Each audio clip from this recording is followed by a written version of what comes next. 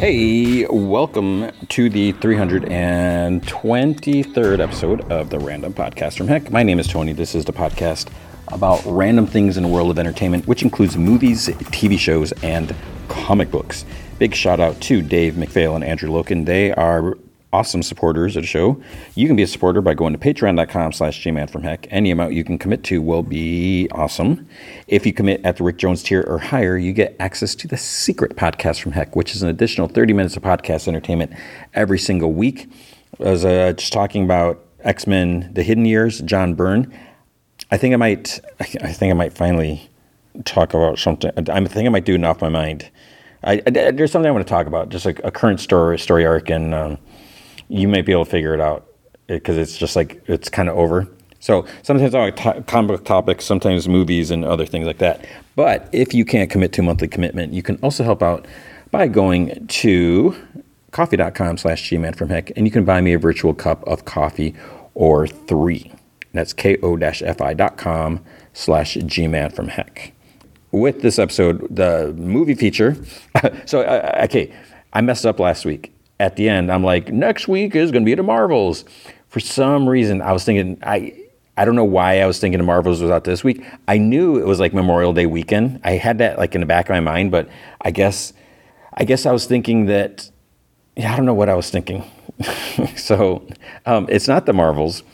I realized this, I think it was like Sunday or Monday. Then I'm like, oh no, there's nothing coming out this week. And I kind of look on the release calendar thing that I look at. I was like, there's nothing. And I'm looking at it's like, okay, there's always other movies come out, some video on demand, and just like smaller things and some artsy stuff. But I was just like, man, there's nothing. Then I was like, Marsh King's Daughter. Like, what the heck is that? So I click on it. I was like, oh, that's Daisy Ridley. She's awesome. And Ben Mendelsohn, he was just in Secret Invasion. Talos, the Skrull. So I was like, okay, click, watch the trailer. And I'm like, I want to see this movie. So you can hear about that. It's based off a book. And I'm going to check out the book too at some point. And then, so here's the thing. I wasn't planning on this. Bodies. It's a Netflix show. And it turns out this was actually a Vertigo comic that somehow, I think it was 2014. Somehow I totally missed this. I don't know how I missed that, and I don't remember. Maybe I don't know. I never read it, so I'm gonna fix that. And so I'm gonna kind of briefly. I think we're just talk about episodes 1 through 3. And then maybe next week I'll just kind of do, and I'm going to do just like a quick recap. I'm not going to do like the full on thing. So that'll make it go a little faster. So then maybe next week I'll just finish off the rest because, so you can hear about that. Then Rick and Morty, only one Doom Patrol. I'm just going to do one per week, even though, there's, I think 3 other episodes or something like that. And then Loki after last week was nuts. And I think that's it. So let's get to the news. At first, it didn't seem like there's a whole lot of news, but I guess there's a decent amount. Nothing really major. Superman and Lois, not really surprised. Season 4 is going to be the final season. So this is like the end of the CW stuff. So even though Superman and Lois kind of veered away from the Arrowverse, it did kind of get its roots there or start there. It's basically not being renewed for season 5. So, this next season, whenever it's going to start now because of delays and, the strike and all that, it was already a reduced season. And I think they're just like, yeah, that's going to be it. Because, it's not a cheap show to do, I guess. So we have that. A lot of delays. The Penguin, the Max show has been delayed. Looks like it was supposed to be out in the spring. And now it looks like it's going to be fall of 2024. So that's not really a surprise. Welcome to Derry. I think there's like some HBO things. So there's a bunch of HBO, press conference news or something like that. Welcome to Derry, which I really don't know. I mean, hopefully this is going to be a good show, but I really don't know why we need a Pennywise prequel show when we already know the story. But that looks like it's going to come out sometime in 2025. Bad news. The Last of Us, it's going to the good news is it's going to resume production probably in 2024, but it's probably not going to come out until 2025, which sucks. We have that. There's also House of the Dragon. They're shooting for summer 2024. I don't know how far they were. Did they start that already? But okay, that's good. Then some other things. There was a trailer. A couple trailers came out. Kingdom of the Planet of the Apes. So this is the fourth movie, and I'm so happy. I'm so glad that Disney, now that Disney owns the rights from for 20th Century Fox. I'm so glad that they're not just like rebooting it. Like, let's just start over and do our own thing. That they're actually honoring the last three movies that came out, because they were good for for the most part, everything. So I like that they're continuing the story rather than just starting all over, which would have its pros and cons from their aspect. But at least with this, they don't have to start over. They don't have to like rebuild the world all over again, because it's already there, so they can just go further. So we'll see how this is going to play out. It's supposed to be like a few years after the last one. It has Cornelius, the son of Caesar, and it's supposed to come out Memorial Day. So hopefully that's still going to happen. Echo, to the Marvel show. There's a bunch of stuff about this. There's a new trailer came out, and the trailer actually looks pretty good. Vincent D'Onofrio, is that how you say it? He's such a good Kingpin, and it's so weird because I hate the Kingpin. I hate him in comics. I just think he's such a doofy character. That's like, who's this guy that he thinks he's all that, but the performance he does, it's so unsettling in a way. I mean, he's so good at it, and it's just so menacing. So I definitely, the Kingpin we saw in Daredevil and in Hawkeye, I mean, he does such a good job, and that's the only thing I'm looking forward to. As far as like Echo, I was never really the biggest Echo fan. I'm glad she exists for obvious reasons. And then the Hawkeye show, she wasn't my favorite part of the show. And then when they're like, they're doing a Echo show, I'm like, okay. But what's interesting is the director had mentioned like her powers are changing. He said something like her powers are lame. It's like that's a little harsh to just rip on a character like that. But what's really interesting about this is it's going to be TVMA, and so this is the first Disney show or whatever, Disney Plus show that's going to be at TVMA, because like at the end of the trailer, it's like, make sure you change your settings to mature or whatever so you can watch it. And the other interesting, so this comes out on January 10th. They're going to drop the whole thing. So I think it's only 5 episodes. They're going to drop all 5 at once. And I remember hearing about this a few months ago or whatever, where some people were saying like, oh yeah, it's so bad. Disney just wants to crank it all out, drop it all at once, so people just like watch it and forget about it. Just get it over with, get it out of the way. Which I don't believe that. I mean, who knows? But I'm not a fan of this, as you're probably aware. I think it's a bad thing, because you look at, I mentioned with Loki last week, with that big cliffhanger. If you just had the next episode like moments later, then it's not a big deal. So, and that's how I feel about that show Bodies that I am going to talk about, is where things kind of end crazy, and then it's just like then click next episode. But also with Echoes, it's also going to be on Hulu until April 9th. It's like, okay, that's interesting. I guess it's get more people to watch it. I mean, that's the important thing. There's still Jonathan Majors. So there's this big Variety article, and to me, it seemed like a bunch of hate on Disney, and it happens like that. I could be wrong, but there's like all these reports and stuff like that. I have to question, is like, who's reporting on all this stuff? Because there's some stuff that just seems kind of outlandish. And what we've seen since that article came out, there's been a lot of like, no, that's not the case. So you always have to be hesitant. And when someone's like, here's a rumor, here's a source, here's this, I really don't think. I mean, there are some outlets out there that will flat out make up stuff. They will say whatever they want, and just to try to get the clicks. And they're looking, they get this rush of traffic. And then maybe it turns out that it's completely wrong, but then people are going to forget they still got their traffics, they still got those numbers, so they can go off of that or whatever. I don't get it, because you're not going to build a long-term audience if you're just reporting fake, made-up stuff. And then you can try to twist it like, oh no, they changed their mind or this, that, whatever. But you can't do that. It's not a good thing to do, and it's not ethical. Come down to it. Then the other thing, I forget where I'm going with this, is basically, when people are reporting out all this stuff, you have to take it with a grain of salt, because where is all this information coming from? Who is reporting on this? Because, when I was working, doing Comic Vine, and then, GameSpot, we were owned by CBS, CBS Interactive, big corporate.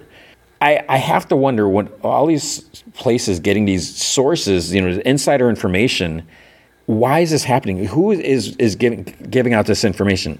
Because, my question is, are they getting paid for this? Because if some random person is working on a set or doing this or not, what are they gaining out of revealing this stuff? Because they're not getting the credit for it. It's like whoever the major scooper is, like, I found this out because someone told me. They get the credit for it. They get the glory, because that's what the internet is about. People want fame and glory, right? For the most part. So if someone is just telling this, they get nothing out of it. All they're doing is watching. Unless they're loyal to this site or this person or this whatever, they're sitting and saying, yeah, I get to watch you get the accolades, get the credit, whatever. I just don't understand it. I mean, again, unless you're getting paid. Someone might be like, hey, you give me a tip, here's $100 or whatever. But it's like, how can you afford that, for one thing? And so what I was saying is, when I was working for this big corporate, there was never any mandate like, hey, try to fish out some information and we'll give you, we'll cut a check out for whoever. There was never any of that. No, you reported on the news. And yeah, if you can get some sources and stuff like that, awesome. But you don't try to get, sneaky information, because then the other thing, you also have to kind of pick and choose what you're doing, because when you report on stuff that's unreleased, it's kind of a game, and you kind of choose. Maybe you don't want to play that game, because when I in the comic world, I would have. I'm not going to mention anything, obviously, but I sometimes had writers or artists or whoever give me some inside information about oh, what do you think about this, or this crazy thing happened, and some of the stuff was like, holy crap, and there's stuff that when you saw it play out, I mean, it was crazy, it was awesome, and it was a nice feeling knowing that they wanted my opinion or my thoughts and on this. And I could have easily okay, here's an article, here's a breakdown, here's this. But again, that's not the point, because if I did that, you lose that trust. Then the whoever the publisher was, if they're like, dude, why are you posting this, stuff like that? We're not going to give you any access to anything else, because with, if you may or may not know, but in the comics industry, they're very controlling over how interviews happen for the most part. Depending on I guess the publisher and all that. But, you want to talk to so-and-so about this, you need approval. You can't just walk up to them and talk to them, because, it's all just this whole complex thing. So anyways, I just don't understand when this information comes out. This has gone on way too long of a segment talking about this. So all this news came out, and it's just, some of it is just, it doesn't make sense. One of the things that they're saying, Jonathan Major is going to be replaced. They already have plans, and maybe they do. But the thing is, poor Jonathan Majors, if he's innocent, he hasn't gone to court yet, and it could just be someone saying all this stuff, and maybe there's nothing to it. But then again, maybe there is, and maybe he is going to be found guilty of assault or whatever, and then Disney's like, well, we can't obviously use him. Especially if he's in jail, we can't use him. Or even if he just pays a fine or whatever, he's got that tarnished reputation. So it's just hard to, what are they going to do? So obviously, with Kang being such a huge part of the Avengers, Kang Dynasty is all that, they got to rethink what they're doing. So there's supposedly this big Marvel retreat. And again, who's going to this Marvel retreat? How many people are there? If there's a limited number of people going there, and if one of those people leaked out this information, shouldn't it be kind of? I would be ticked off if I was like, I'm like, who the heck is talking? Because you are going to lose your job if you do that. So I don't understand that. But they're saying that, oh, maybe Kang will be replaced with Doctor Doom, which okay, you haven't even introduced him yet. At least with Kang, he exists. Especially in Loki and Ant-Man, Quantum, you got all this stuff happening there. So blah, blah, blah, all this stuff like that. But there's also stuff about like the Blade script. And they're like, yeah, Blade was like reduced to like a fourth tier character, and it was all about like a woman's agenda or this or that. And there's a script writer, he went on Twitter or X or whatever. He's like, I wrote worked on an early script. There is none of that. Blade was in like pretty much every scene. Things may have changed since I left because, it was like he did whatever first draft or second draft and things happened. He's like, so I would find that kind of hard to believe they would do that. And then there's also people are talking about the director of Marvel's. They're saying, she wasn't even there towards the end. This big multi-million-dollar movie, and she like ran off to work on another movie and all that. And then there's an article in Collider. They're like, no, she was very much involved at the end as well. And even though she started working on another movie, people do that, and they're talking like, people directed entire movies over Zoom, and they're like, I forgot who said it. They mentioned like Joss Whedon directed an entire movie while doing Avengers, and he got praised for it. But is it because this is a woman directing? This is the Marvel. This is not the Marvels or Captain Marvel, Brie Larson. I feel like people just want to hate on this. People are like, oh, the Disney movies are so successful, let's knock them down. And I think, I don't know, that I don't understand that. I mean, I am enjoying the movies. Are they all great? No, but they're a lot of fun. Blue Beetle, DC, nothing to do with it. Not a great movie. I really enjoyed that movie. I thought it was a lot of fun. And, all the Marvel movies, I'm digging them. And I just don't understand why people are like hoping like, oh, the Marvels is gonna bomb, it's gonna fail, it's not gonna do this. Why would you even entertain that thought? Why would you hope that? Why don't you try to be optimistic? There's so much friggin' negativity out there. Why would you wish? I don't understand that. If the movies fail, then we're not gonna get these. There are so many Marvel characters, and people complain like, oh, they're putting out too much stuff. I feel like they're not putting out enough. There's so many characters. Where's the Squirrel Girl feature, movie, TV show, or whatever? And, maybe she's not super in demand. How come we haven't had friggin' Hobgoblin in anything? How come we don't have more Moon Knight? How come, there's like so much stuff that we could do. I don't understand why people are complaining or saying there's too much. It'd be one thing if it was like Avengers 1, Avengers 2, Avengers 3. There was different Avengers, but a lot of other characters. And, maybe there's a lot of overlap, so maybe that makes it feel like there's a lot. But it's like, no, I want movies and shows for everything. I mean, that's what I crave, and that's what we grew up craving. So I think people they're spoiled now, because back in the day, we had garbage. We had stuff. We had someone painted green. Lou Ferrigno, he was such a great job for what he had to work with, and we ate it up. That's what we had. That's all we had.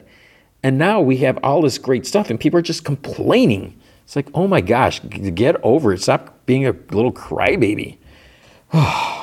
So anyways, I'm. What is the next Marvel movie? I want more. Oh, the Marvels. I'm like, where's my Marvels? What if you're looking for a big, huge franchise and everything? Rebel Moon. Zack Snyder. There's a prequel animated series happening. There's going to be a narrative podcast happening.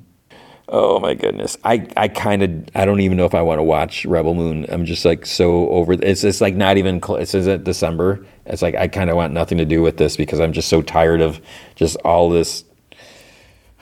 Anyways, Joker 2 is nearly finished. And I think it was like a cinematographer. He's like, people are going to be blown away or this or that. It's I hope so.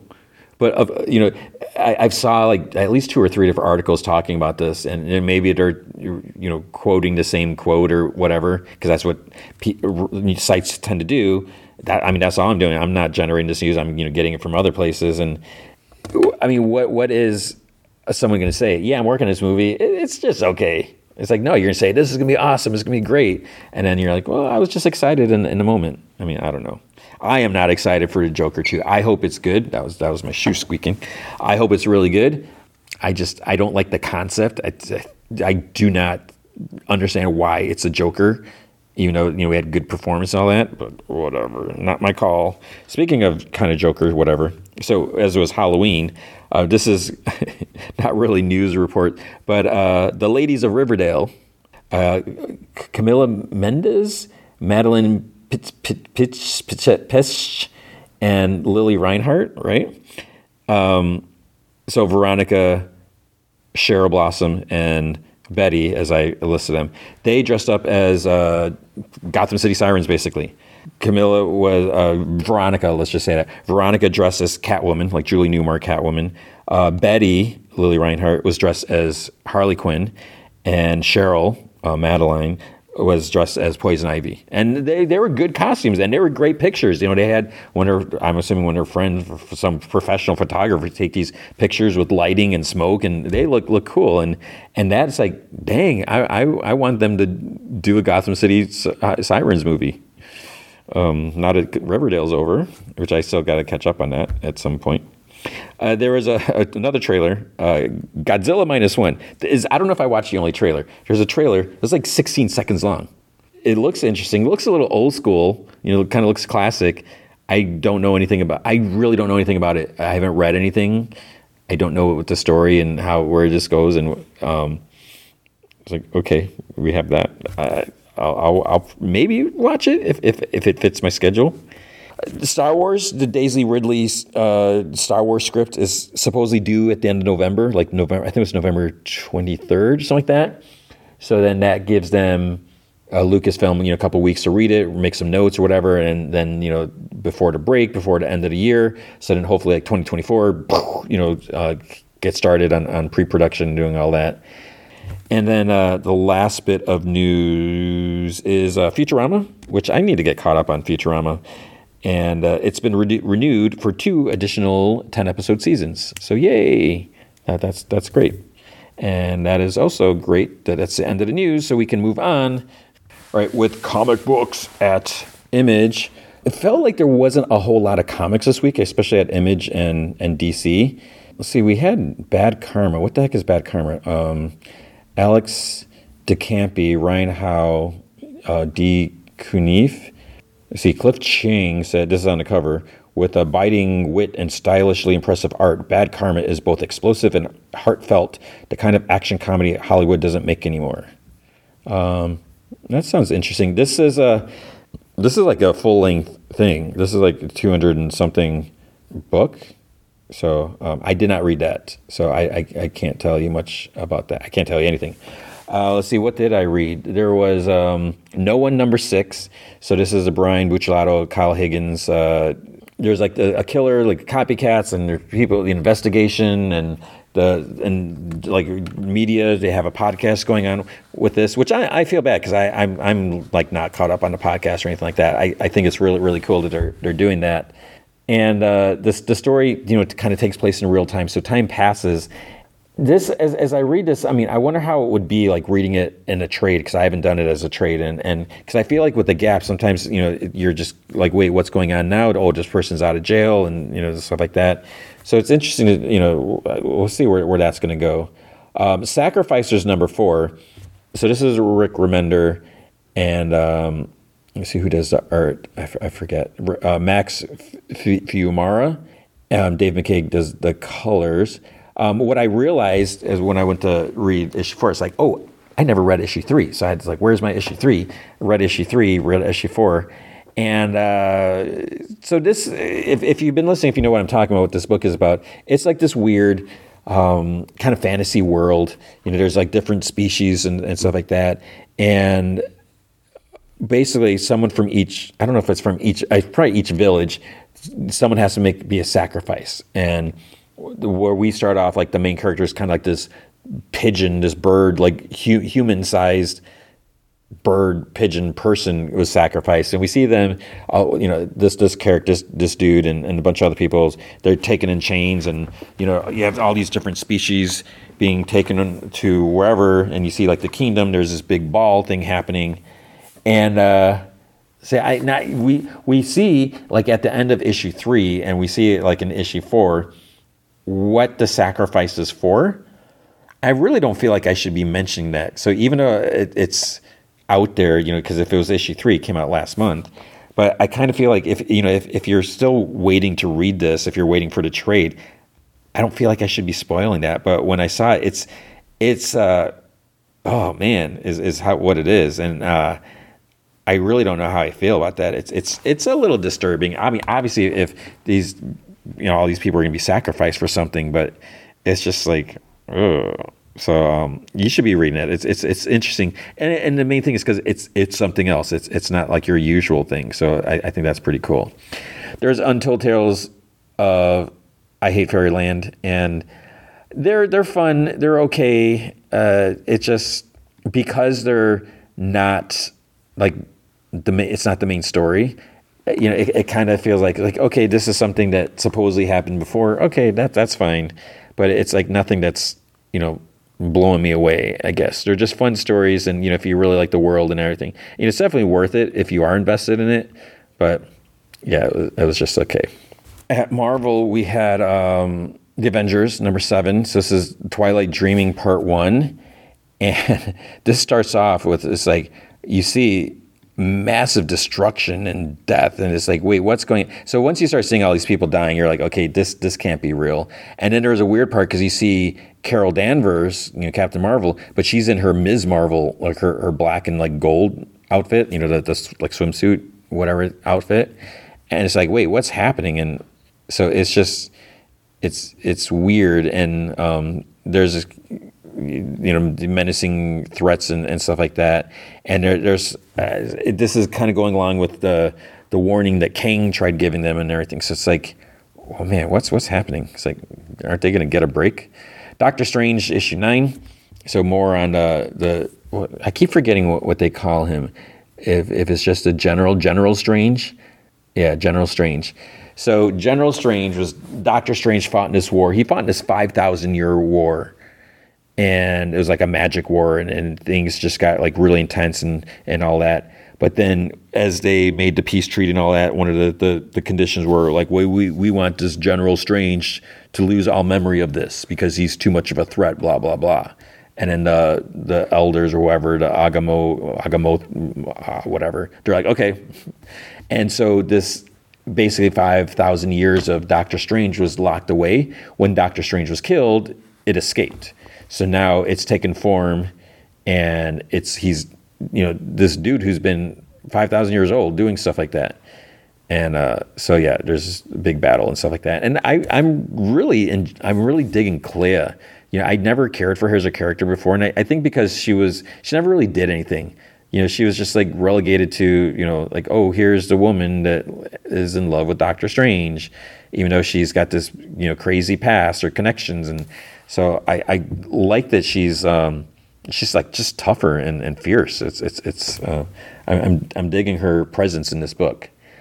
Then it's Jeff, the Jeff verse. I love Jeff. Jeff is a land shark that appeared in West Coast Avengers. So this is Kelly Thompson's West Coast Avengers.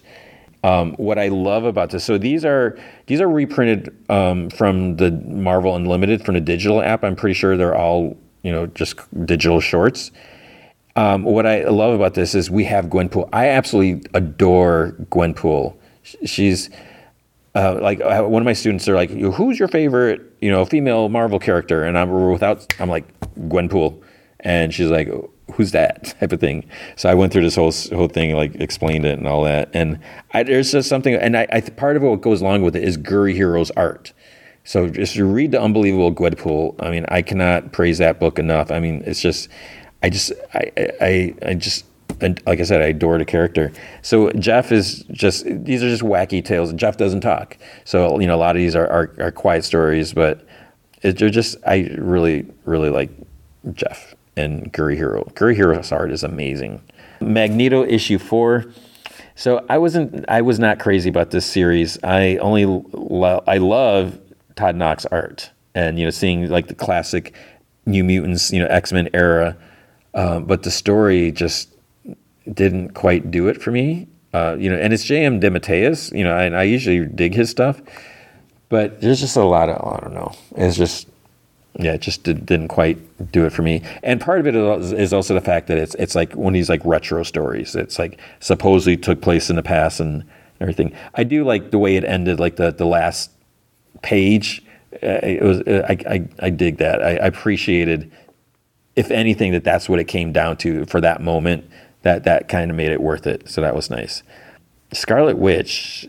Actually, I didn't read this. I'm falling off of this book, which is unfortunate because I love Scarlet Witch. I mean, I really dig the character, but I'm just not really feeling this. So we had this evil woman who's doing some stuff. So I'm probably, I have to read it. I will read it. Then there was Spider-Boy issue 1 finally came out, and it's good. It's weird the fact that I think Spider-Boy is only like 10 years old. So it's weird, and it's a little disturbing that it's so young that you would have this hero. So we get to see more of Spider-Boy and just trying to do this whole thing. And because the weird thing is, he has all these memories. Like they're fighting this dude at this bowling alley, and he knows who the guy is. And Spider-Man's like, "Who's this?" It's like, "What?" So there's something. The only thing I don't like is the connection to who may or may not have been responsible for Spider-Boy getting his powers, is how I'm going to word that like carefully. So we'll see where that's going to go. Star Wars issue 40. Wow. It's still Dark Droids. I'm so done with Dark Droids, and even though there wasn't a whole lot of that really here, but there's stuff with the fact that Lobot has been infected, and Lando comes back to the Rebels, to Leia, and he comes clean. But it's like, yeah, we went to Jabba's, and Han was there, and because he wants to save Lobot, and he gets kind of hoity-toity with Princess Leia. He's like, oh, you just don't care, whatever. You only care because he may be useful to you and stuff like that. And she's like, dude, shut up. It's like, I care because your guys are friends or whatever. So we'll see where that's going to go. Ultimate Universe. It's this is, what issue is this? Ultimate Universe. This is issue 1. Oh, I go because the other was Ultimates. So here, I don't know where this is going, and I'm waiting for things. It's because we're still connected with the maker, the Ultimate Reed Richards, who I cannot stand, and how he's like manipulating things and all this. So he's really trying to mold the world in like how he wants, I guess. And so we're seeing these different versions of characters, which is interesting because that's like what the Ultimate Universe was about. It's kind of the same thing, but also having the freedom to kind of make some tweaks or reinvent some things. So I don't know. We'll see where that's going to go. But I mean, I'm super excited for Ultimate Spider-Man after that press release that came out last week. But I'm still not excited about this because I just don't know where it's going to go. Speaking about don't know where it's going to go, Venom 27. So we have Black Widow now as a symbiote. I don't care about the story. I'm trying to read this like, oh, who is this person that's kidnapped? They were hosting a symbiote. I don't even remember what symbiote it was, and I don't care who it was. And too many symbiotes, and I don't know. It's weird. I wish I'm sure I could find out, but it's like I wish I would have saw when Natasha first decided to hook up with a symbiote, and it seems so bizarre. But we'll see where it's going to go. Then there is a White Widow comic that came out. So this is by Sarah Gailey with art by Alessandro Miracolo. Matt Mila does the colors. I'm intrigued with the Yelena character, and so what I just have to keep reminding myself, this is not the same Yelena from the movie. This is not Florence Pugh's character, but I feel like they probably kind of want to start feeling that, like this connection and this affection for her. Did I say that? Affection for her. And with the Thunderbolts movie coming out, so they want to obviously try to push this character they can. Why not? Get some popularity, and character is popular, you make more money, type of thing. But with this story, I don't know. I mean, it was just, it didn't fully grab my attention. we'll see. And because as I'm reading this, then I'm like, is this a one shot? It is going to continue, I think. So I don't know. And then there's X-Men 28. This is like one of the few X-Men books that I really am enjoying, but it's Juggernaut's being held captive. It's more this Orcus crap. They have Juggernaut captured. They have Cyclops captured, and we have Firestar who's posing as a double agent. Working. Like she worked against the mutants, and we see some of the other characters and that. So it's moving things along. So there's some cool things there. But what's interesting, I will say here. So with Shadowcat, she's kind of gone deadly. She's back as Shadowcat, Kate Pride, and Wolverine. He's like, oh, why are you just like Ogun? He's like, I kind of don't like that, and she's like, yeah, well, I don't remember asking you, type of thing. So, yeah, we'll see where that's going to go. At DC, there's very, very little at DC, which is really weird. I guess because it was kind of I guess it was, if these came out on the 31st, so it would have been the 5th week for DC. There's Batman, Catwoman, Gotham War. This was like the conclusion thing. And yeah, so this is what I'm thinking. Maybe, don't quote me on this. I'm not making any promises, but I kind of feel like I need to talk about this and be able to like spoil things, because as I talk about each issue as they come out, I don't really want to spoil things because I want people to read the books individually. But I think if I talk about it on a secret podcast, because that's a smaller audience, that I'm okay with spoiling things more there. But I definitely have some thoughts, some questions, and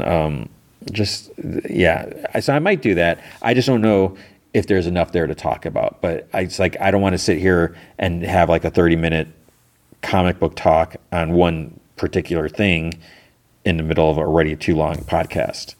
So things end. It was like they kind of end, but everything's not fully resolved. So it's just, I've been confused. So it's like, what the heck is going on here? Then we have a Supergirl special. I love Supergirl. I feel she's so underused. And when I saw it, I was like, oh, great, we got a Supergirl comic. Awesome. I'm kind of digging her new costume. It's interesting. I'm a fan of the skirt look just because it's classic. I don't think it's necessarily necessary. I don't think it's essential that she has a skirt, but I like the skirt, but I like this outfit. The jacket, is this little 80s, X-Men, but I don't know. I'm digging that. What's weird and kind of annoying here, what's very annoying, there's some stuff, it's like they're trying to pit Supergirl and Power Girl up against each other. There's a stupid news report going on, talking about like stuff in Metropolis. And they're going on like, oh, look at these two blonde superheroes. Do we really need two of these? But it's like, okay, you got two superpowered women. They happen to be blonde. And you're saying it's like, oh, do we really need? But then how many dark-haired, you got Superman, you got Connor, you got Jonathan, you got who else in there? You got the little twins and that aren't even from the planet.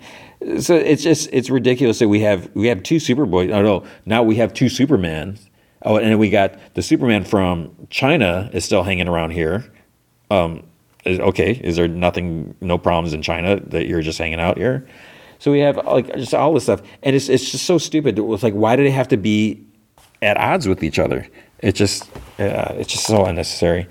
And, there's a lot of like Supergirl kind of like doubting herself. And, she's looking back because, she has memories of Krypton and, she's wondering, is she a failure? Is she living up to her potential and all this like that? So there's a lot of that, which is like, come on, just give us some cool Supergirl stories. And so, but it was, I'm glad we had the issue, but I wish it was a little more. Detective Comics 1076. I didn't check this out. Hopefully I'll start reading that again soon. There's Return to Superman 30th anniversary.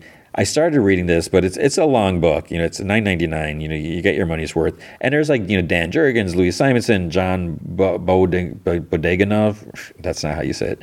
So you got a lot of classic stuff. But at first, when I saw this, I'm like, wait, when is this taking place? Is it just like a retro looking back? But then, it talks about, because it starts off with like, oh, Lois was the right choice to replace Perry, and, blah, blah, blah, stuff like that. And then we have Cyborg Superman there, and Superman's gone for some reason. But I was like, this is too long. I can't read all this. So, I should. We'll see if that happens. Spirit World number 6. Who's reading Spirit World? Raise your hand. And who's reading Spirit World? Let me know if it's cool or not. So I see, based off a cover, that Batgirl, Cassandra Cain, and Constantine are still there, which is cool. So I like the book, but I think it was like the second or third issue I missed. I just didn't read, and I just fell behind. And I'm like, I don't have time to read all these books. And it wasn't like blowing my socks off right away. I was definitely curious, but yeah. And that's pretty much it. Because then there's just like some other stuff that came out. There was an Aquaman. I think it's like a prelude to the movie. I don't know. I didn't look at that. But that is going to be it. So maybe a little shorter there. That's going to be comics for the week. All right, Doom Patrol, Season 4, Episode 8, Fame Patrol. So I think we're just going to do one episode this week, because this is like what I can handle right now. And by handle, I mean by time. I do really like this show. And part of me also, knowing that these are the final few episodes, it's like I don't want to just like guzzle them down. So there's just something about the show. It's just, I think, and I'm sure I've said this before, it's just that it's kind of just weird and bizarre that it's not like your typical, and I don't really want to use like the CW as an example, but I am, because the CW shows, they're all not necessarily, cookie cutter, but they're all like good, noble heroes, even though Green Arrow started off, killing people, but there's just something just really different about the Doom Patrol, and the fact that, and not so much that they curse all the time or whatever, but they're not your traditional, by the book, noble heroes, I guess. I don't know. So with Fame Patrol, so here's the thing. The girl that walked out of the cage that was like maybe Immortus or whatever, and I'm like, who's this girl? That she's like, hi, and then she does a big scream. It turns out, I didn't realize this until I saw the recap for this episode.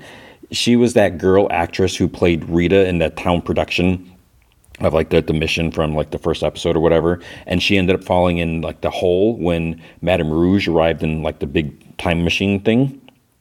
When she came out of the Mortis thing, Rita, she was drunk. She's like, she said, and I this was in the scene. I don't remember this in the episode, but she's like, "Isn't that fudging feathers?" And I had no idea. I just thought it was just drunk rambling because they're, her and Rouge were drunk. But that was her name, Isabel Feathers. So this episode starts off, it's kind of like a slow, sort of sad, not necessarily like a love song or something like that. But so I guess the shriek just like demolished everything, because it's like a wasteland. There's just like dust and clouds, and they're like in a big crater. Everyone like slowly gets out, and it looks like, is Torminox and Dr. Janus dead?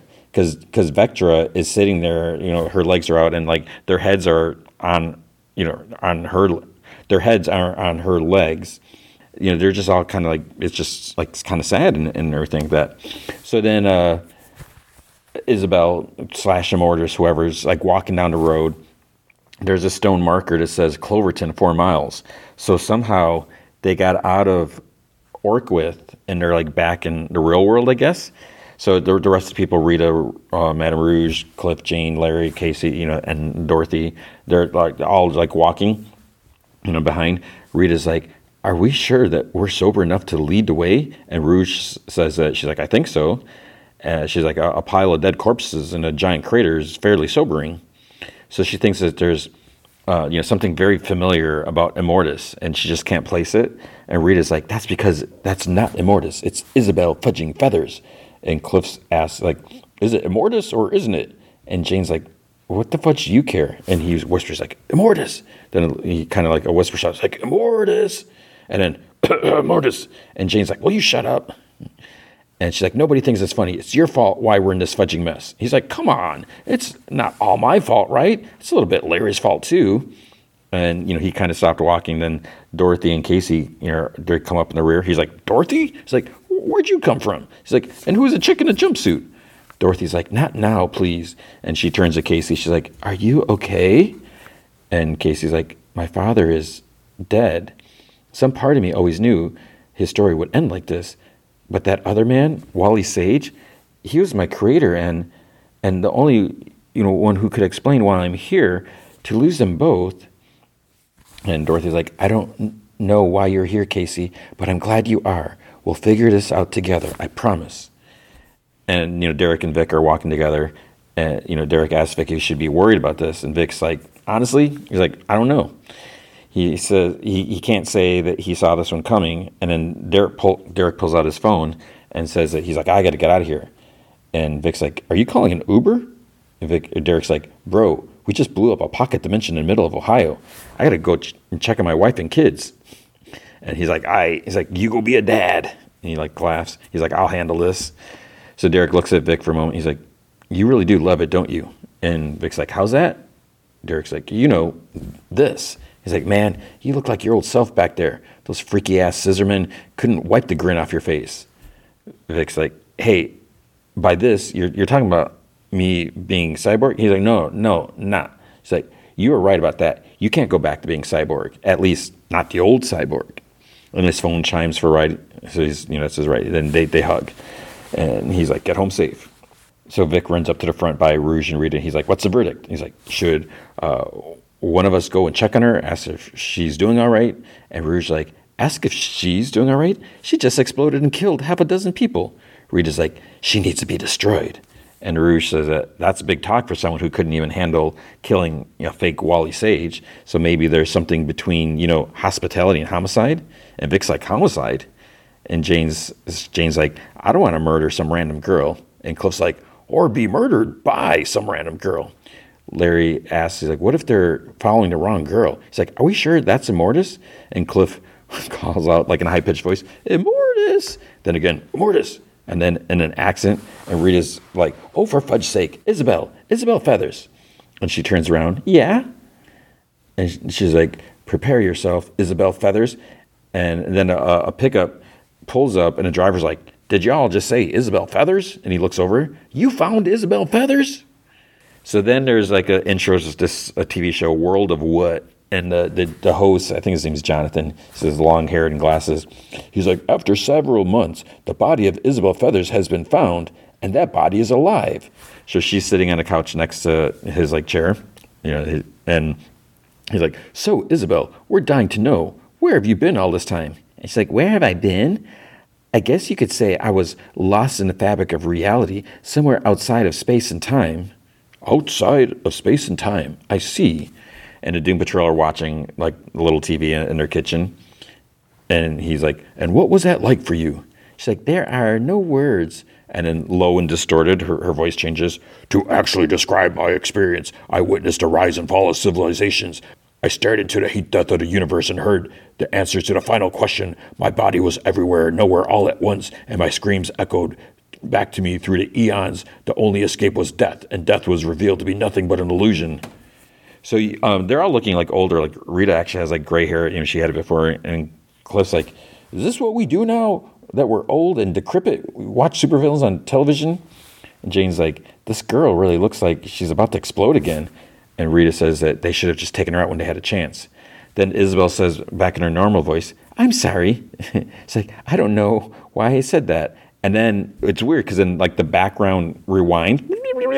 But she's in the foreground, she doesn't rewind. She's just sitting there and everything else rewinds. And then the host repeats what he said earlier. So Isabel, we're dying to know, where have you been all this time? And Rouge is like, okay, what the fudge was that? And Isabel's like, oh my gosh, Jonathan, I honestly can't explain the wheres and hows of what happened to me. It was just so deep, What I can say is I really used my time to work on myself, my brand, I stopped asking, where is Isabel Feathers, and started asking, who is Isabel Feathers? And Cliff says again, is this what we do now that we're old and decrepit? Watch supervillains on television? Rouge gives Cliff a double take. So no one is aware what just happened, but Rouge she sensed it. She knows that something happened. Something's up. So Jane's like, maybe that explosion was a one-time deal. I mean, this theater geek doesn't seem like the vengeful time god type. And Rouge is like, did no one else see that? And Rita's like, I saw enough. Isabel Immortus is a threat and needs to be removed. Rouge and Vic give her a look. And she's like, oh, please, we all know what Immortus is capable of. Also, she's not just Immortus. She's my former arch enemy. And Jane's like, thespian arch enemy. And Rita's like, Isabel Feathers is no thespian, Jane. She's a two-faced, dinner theater caliber, pretty-faced witch who might just be a world killer. We need to destroy her. And Rouge is like, Rita's right. She says that, she's got this strange sense of deja vu when she was watching that interview. She's like, one minute she was kind of dangerous and kind of weird, and then the next minute she was just this normal, ordinary girl. Larry says that, maybe she's dangerous and normal like them. They should just leave her alone. So Cliff walks out of the room, goes to the fridge, and he gasps no, fudge. The others, because he's just in the other room, they kind of look over at him. Jane goes up to him. She's like, Cliff? He's like, what? He's like, I was just checking to see if anyone wanted to have ice cream. And they're like, why would anyone want ice cream right now? And they start mumbling different stuff, what about soft serve? And then he writes all right, it's like, fudge off. You guys could just keep giving me poop for this. I didn't lose our longevity. We all lost our longevity together. Jane's like, oh, don't even fudging start with me. And Rita's like, this is 100% your fault. And Vic says that this is not a good look. And Rouge says that she agrees. And Rita says this is why they need to act. They need to figure out exactly what is going on with Isabel Immortus. And it's their best chance of getting out of this mess that Cliff has gotten them into. He's like, you're kidding me. And then the TV guy asks Isabel if she's excited about the big rescue celebration going on this afternoon. And do you expect that some of the heroes that saved you will make an appearance at the parade? And she's like, I'm sure they'll be there. They're just as happy I'm back as everyone else is, right? And Rita gets up and turns off the TV. It's like, that's it. It's like, that's the cover that we need to go into the town and figure out what's really going on here. We've practically been invited. Then Jane yells, she's like, I'm right here. Stop shouting. And they look at her and she's like, sorry, I heard something. So she's going something probably because, she lost her longevity. And then Vic's concerned. He's like, are you okay? And she's like, I don't know, Dr. Stone. You try aging 15 years in the afternoon. Cliff says that he's with Jane, that they're literally getting too old for this. And Larry tells Rita, face it, it's over. They lost. Immortus is just a bunch of comic book BS. It doesn't really matter to him whether Isabel's an ordinary girl or an ordinary despotic time monster. He has to figure out what to do with the little time that he has left. And Rita says that, perhaps he's right. They're all getting older, even though she is the one who's aged more than anyone else. And she is still ready to kick some ass. She's like, let's get to work.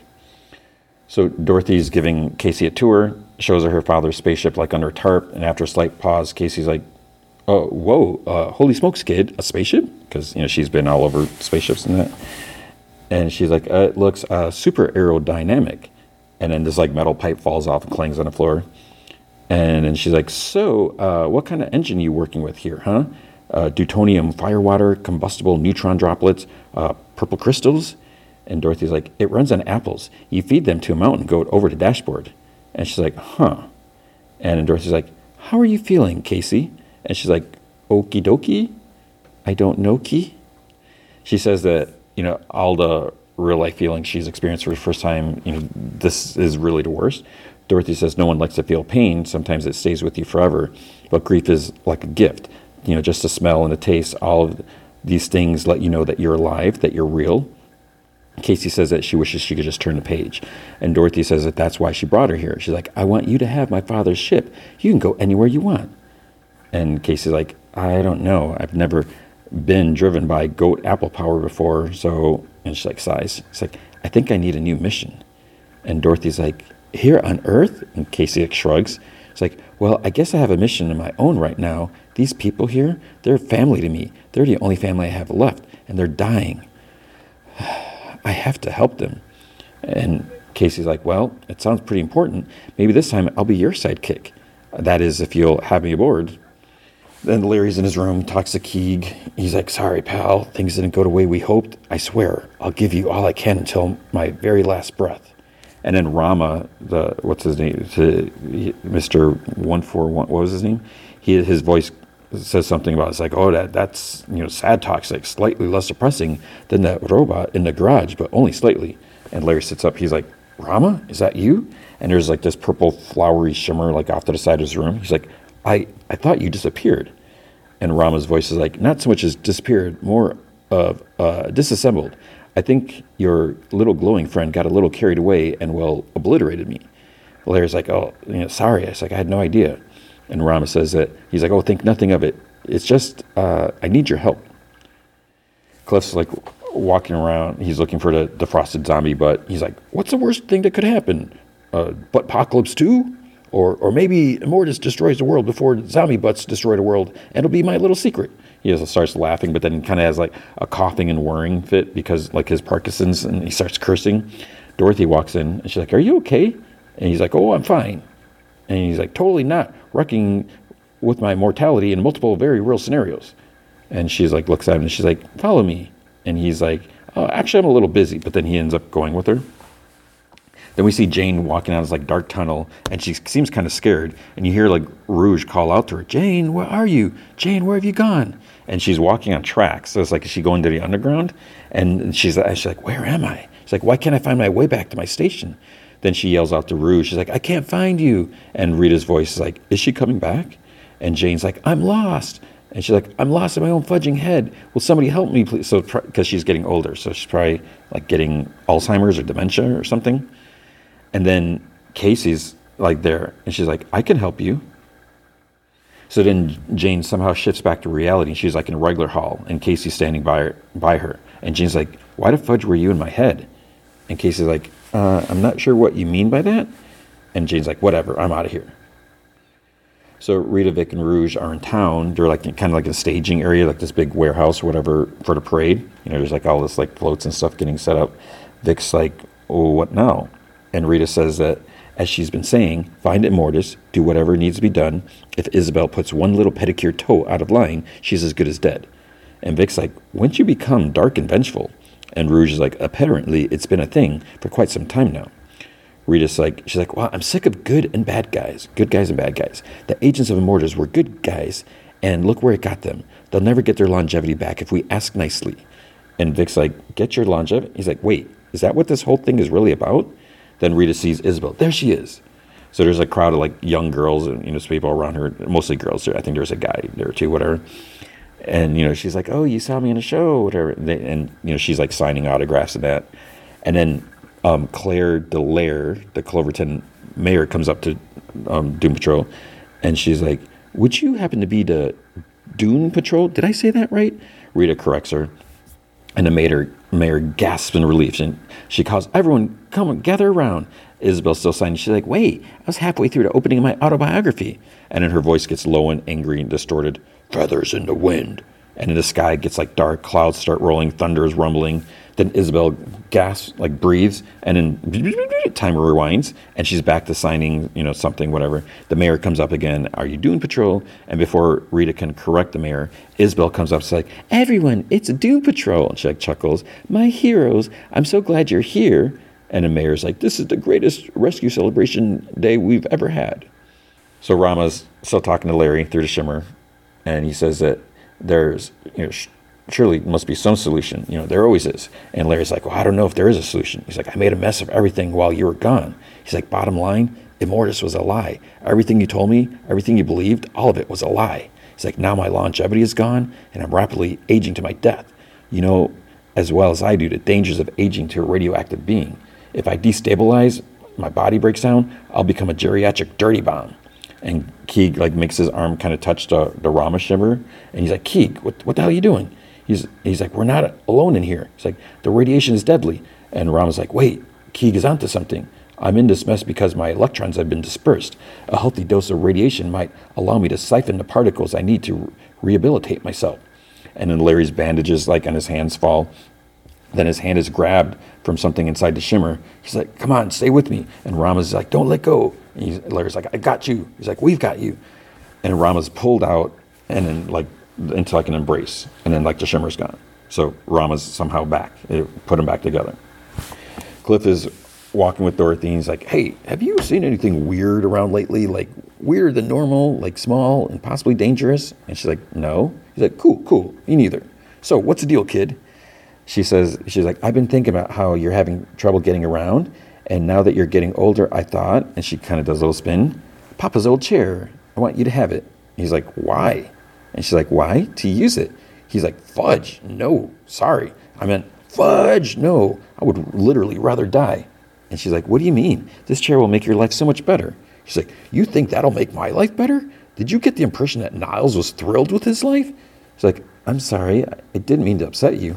He's like, I see what you're trying to do. Everyone hated Niles, and now everyone hates me. So what, I'm supposed to be the new Miles, wheel around and fudge up everyone's lives? No fudging, thank you. And Dorothy's like, I know you and Papa didn't get along. And Cliff's like, I hated him in life, and I still hate him in death. Even when his ghost asked for my help, I told him to haunt the fudge right off. You spoke to Papa's ghost? And Cliff's like, yeah, I didn't tell you because, well, maybe you haven't noticed, kid, but I'm an a-hole, so stop trying to pity me. Leave me to fudge alone. He walks out, and she sighs, and there's like a tear in her eye. Jane goes to her room, and she finds Casey in there. She's like, what the fudge are you doing in my room? And Casey's like, oh, is this your room? That is so unexpected. I was just trying to help. So I think she's like organizing things because Jane like takes some books out of her hands. And she's like, oh, I love your paintings, by the way. And Jane's like, who are you again? Casey puts her hands on her hips. I'm Space Case, but my secret identity is Casey Brink. It's like, I guess it's not really a secret. And Jane kind of like groans. And she's like, I don't give a poop. Casey's like, you seem like you could use a hand earlier, so I took the liberty of organizing this amazing puzzle. And Jane's like, who gives a poop about a fudging puzzle? And Casey's like, listen, I used to be a fictional character, so I'm not always right about these things, but I got the sense that this puzzle has some sort of emotional significance. So I figured, and Jane turns around, she's sitting on the bed, she's like, are you still talking? You can't just come into my room and expect to fix my life. My life is fudged up beyond your understanding. And Casey's like, you're hurting, I can tell. But these feelings, they let you know that you're alive, that you're real. And Jane kind of starts laughing. Casey starts laughing. And Jane's like, I don't know where you heard that fortune cookie garbage, but they need to get their facts straight. I'm not real. I'm just a construct. I'm not real. This puzzle isn't real. And guess what? You're not real either. You said it yourself. You're fictional. You're not real. You're not a superhero. You're just a nosy girl who organizes other people's poop into random piles. Casey's like, I guess I still have a lot to figure out. I'll leave you alone. And she starts walking out, turns out the door, and she's like, they aren't random piles, by the way. They're organized by color. And there's like 3 big piles of puzzle pieces on the floor. So that was like that puzzle she got with I forgot whatever, that person from the candy store, right? So then on the World of What show, Isabel's back. Rita's sitting next to her. They're both on the sofa. Isabel laughs when she's introduced. She's like so annoying. Rita's introduced as Gertrude Camp. So Jonathan, the host, he's like, now Miss Cramp, or Gertrude Cramp. He's like, now Miss Cramp, I was told you were actually the understudy of Isabel Feathers in a critically acclaimed production of Our Town. And Rita's like, well, that's not even the juiciest part of the story. World of What would you say? World of What would you say? What would you say if I told you that Isabel was playing a role in Our Town based on me? And Isabel like cuts in right away. It truly was an incredible performance by me. It takes a lot of talent to portray such a tragic character. I'm sure you remember the day she blobbed out and nearly destroyed the entire town. And Rita's like, I think it's important to remember that at the time, I was trying very hard not to destroy the town. And Isabel like giggles. She's like, I mean, sure, that's what made playing your character so complicated, but easy for me. And she like chuckles. The host is like, and I assume you have a background in acting as well, Miss Cramp? Rita's like, I dabble. Many have said. And so Rogan and Vic are like off camera watching. And Rogue tells Vic, she's like, I'm telling you, something is wrong. The host is like, Gertrude, you are simply amazing. And Isabel's like almost frowning. Then in a low, distorted voice, consider this a warning. Tell your friend, because she's like looking kind of at Rouge, it seems like, tell your friend to back the fudge out of my moment, or there will be nothing left of her but a pile of acrylic nails and the smell of vodka. And then tape rewinds. Rita's back saying, well, that's not even the juiciest part of the story. And Rouge tells Vic, he's like, tell me you felt something there. He's like, what? No. So then the host is like, now let's meet the rest of your team. Lord DeMille, Victor Stone, welcome to World of What. So they come try to sit on the couch, and he's like, "So Victor, you're not Cyborg anymore. What's that like?" And they're all like crammed on the sofa. So Isabel could clearly move, over to her left, but she refuses to budge. So they're all, it's almost comical. Cliff is downstairs. He's like struggling to get his legs to move. He's like trying to go up these stairs. Dorothy comes zipping along in the wheelchair behind him, and then he hears her, but he doesn't turn. He's like, "Just so you know, I'd be having trouble with these steps whether I was in a chair or not." And Dorothy's like, "Cliff, I'm sorry if I upset you, but you're going to have to take care of yourself if you want to be there for your family." He's like, "Be there for my family? How exactly is an invalid robot supposed to be there for his family?" And Dorothy's like, "You have to let people take care of you. It's not your condition that's a burden. It's your obstinance. Why you have to make it so hard?" She's like, "Because I can take care of myself." And Dorothy's like, "If you can take care of yourself, then walk up the damn steps." "I don't want to. Maybe I like it here at the bottom." And Dorothy's like, "Okay, then walk with me to the elevator." She's like, "No." And she's like, "Why won't you let me help you?" "Because I don't deserve it. Trust me, kid. I don't deserve love. I don't even deserve pity. I've been trying so hard to leave something behind that's worth a damn, but I just keep fudging things up more. He's like, "It'll be better for everyone when I'm dead and gone." And then Dorothy, like angrily but quietly, she's like, "Don't say that, Cliff." And she like hits his chest with clunk with like a thud. "Don't ever say that. Your death won't hurt you nearly as much as it will hurt the people who have to live with it. Do you have any idea of all the things I wish I could have said, all the moments I wish we could have shared? And now that you're closer than you've ever been to the end, you just want to waste time?" People love you, Cliff, and people want to help you. Don't let them down. When the others get back from the parade, we'll discuss what's best. He's like, "The parade, that's right, the parade for heroes like us. You're right. There are people who love me, but I need to remind them why." So Casey's sitting in like a hall, like in some little alcove thing, and Jane walks up. And Casey's like, "Is this your usual thinking spot? Because I can go somewhere else." Jane just walks up, just sits next to her and sighs. And Casey's like, "A few days ago, I didn't exist. Yesterday, everything I cared about ceased to exist. I should just be grateful for the heat of the sun and the wind in my ears and that weird smell of my socks when I take off my boot. But I'm not. I just feel empty." And Jane's like, "Empty's a good word for it." And then Casey's like, "I thought I needed a mission, something to give me purpose." And Jane's like, "Purpose? Purpose is overrated." And Casey's like, "Maybe it's okay not to know what your next mission is. Maybe that leads to a new kind of adventure." And then Jane pauses. "I heard about this dumb parade in town, if you'd want to go check it out with me for a bit." And Casey's like, "I was just thinking that this planet has a perfect amount of gravity for a parade." Larry and Rama are lying on the floor, kind of like in each other's arm. I don't know if they just like passed out, whatever. It's probably strenuous, tired, I don't know. They both start to wake up, and Rama's like, "Tell me, why did you do it? We had a plan. We almost escaped Orkwood together. Why go back to Immortus?" And Larry's like, "You weren't there. You can't understand. I had to make a choice. I did what I felt I had to do." And Rama's like, "I don't get it. You never struck me as the impulsive type." And then Larry's chest kind of glows for a beat. He's like, "I think I understand now." And Larry's like, "You couldn't possibly." And Rama takes his scarred hand. He's like, "Listen, I don't know what part of you needs to hear this, but you have to know there is no shame in believing in miracles. I spent my life, believing in them or something like that." He's like, "I don't plan on stopping now." And Larry's like, "Belief in miracles got Wally and the others killed. I can't wait around for miracles. I have to live in the real world." And Ram's like, "You promised we'd find another way."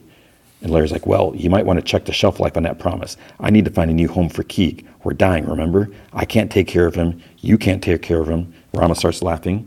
"Have you already penciled me in as a foster option for the little one?" And Larry's like, "No, I didn't mean it like that. I just want him to be safe, that's all." And Rama's like, "I'm going to hold you to that promise a little bit longer." Then there's like a banging on the door. Cliff's like, "Larry, get on your bandages." He's like, "We're going to that stupid fudging parade and I need help walking." And Larry's like, "Yeah." He's like, I'm a little busy right now, Cliff." And he apologized, Rama. And Rama's like, you only have so much time left on this earth. You and your friends want you to go to a parade. Why wouldn't you go? Larry's like, "Yeah, I'm not really a parade type of guy. I'm more stay at home and stare at the windows type of guy." And then Ram looks at him and he tucks his chest like, Keeg, would you like to go to a parade? There's like electrostatic buzzing in Larry's chest. Well, that settles that. So he says that, he'll rest on this rectangular thing he calls a mattress, and he'll regather his strength, and then, Larry will go to the parade, and Larry's like, thanks. In the parade staging warehouse area, Rita's like giggling, and Vic sits next to her and asks if everything's all right. She's like, never better. And he's like, what about Isabel? She's like, oh, we'll worry about her later. For now, I just want to enjoy the moment. He's like, well, that's quite a U-turn. It's like, what happened to Dark and Vengeful? And she's like, you never told me being a superhero was so much fun, not just for the fame, but for the feeling of doing something good in the world and being recognized for it, but also the fame. They both laugh. She's like, it's nice to finally be recognized and experience the fame. And he's like, you're not wrong. He's like, man, I'd be lying if I said I didn't miss it a bit. She's like, come off it, Victor.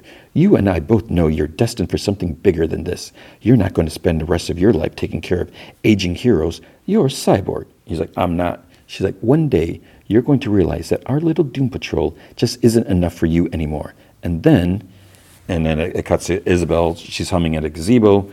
Rouge, she's got her back turned. She's like looking in her compact, fixing her makeup. Rouge comes up and she's like, hey, remember me? And she's like, how could I forget? And Rouge is like, right. I just had a few questions for my peace of mind, just to clear the air. And she kind of like looks at her through the mirror. She's like, go on.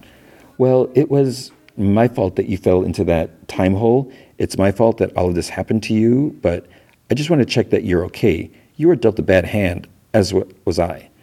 Isabel just keeps like checking her makeup and compact. Her back's still turned. And Rouge's like, that doesn't make us evil, right?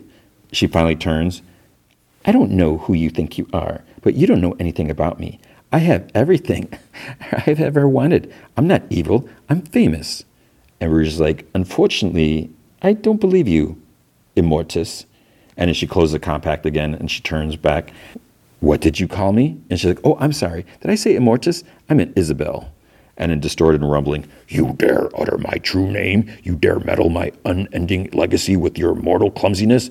I have seen your pathetic demise, Lord DeMille, as I have seen all things, but I will gladly rewrite your history so that you die today. And then she rewinds. Rouge walks up to the gazebo. Hey, remember me? And Isabel's like, sorry, I'm too busy for selfies right now. It's like, I have to go receive the key to the city. Wish me luck. Blows a kiss. And Rouge is kind of like confused or like surprised because, I don't know how much she remembers, but, she definitely has that like deja vu feeling. So the parade starts. Doom Patrol has their own float. There's like a donkey with like a cloud of gas coming out of its butt from the farts or whatever.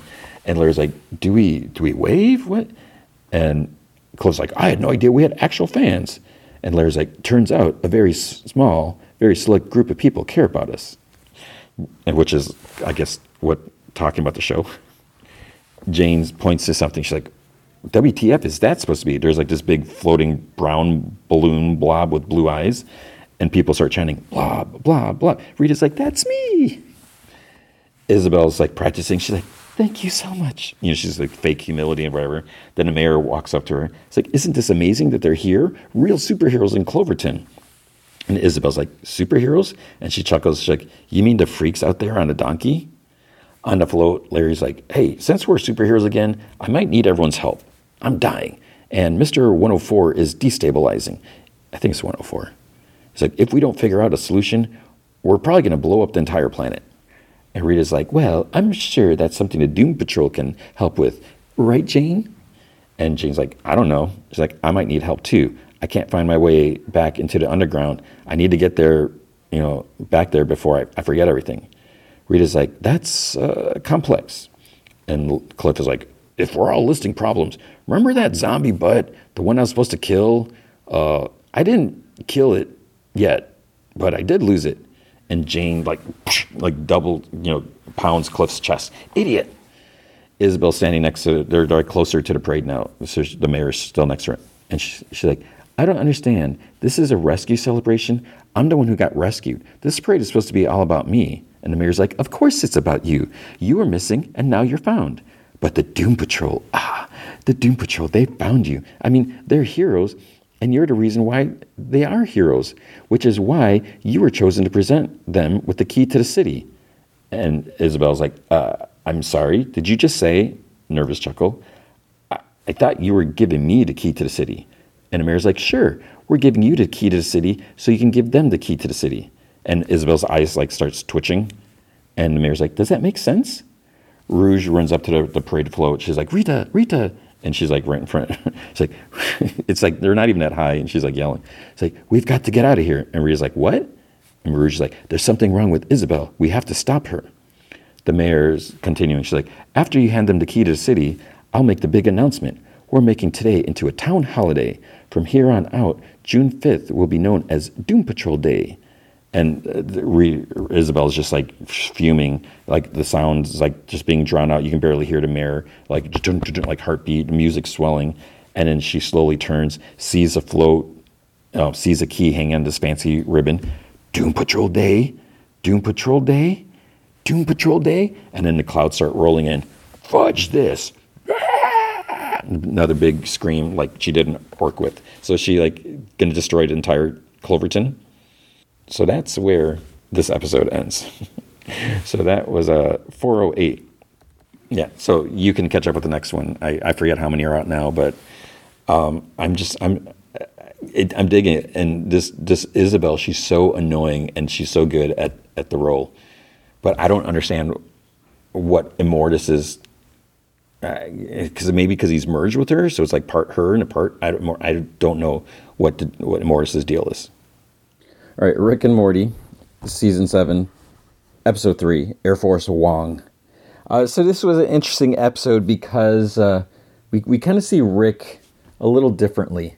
You know, he just recently decided to start taking therapy serious, and seriously, and it's so we're kind of seeing him a little more vulnerable. We're seeing, there's bits of him still going after that guy, the guy that killed his wife, and just like the whole essence of like his hatred and anger or whatever, and there's other stuff, which there's a surprise appearance by someone which I wasn't expecting. I mean, I don't know if it was known or anything like that, but him dealing with another, past relationship. So it was just kind of interesting to see that. And then there's stuff between him and the president, how they like hate each other, but it's like, do they really?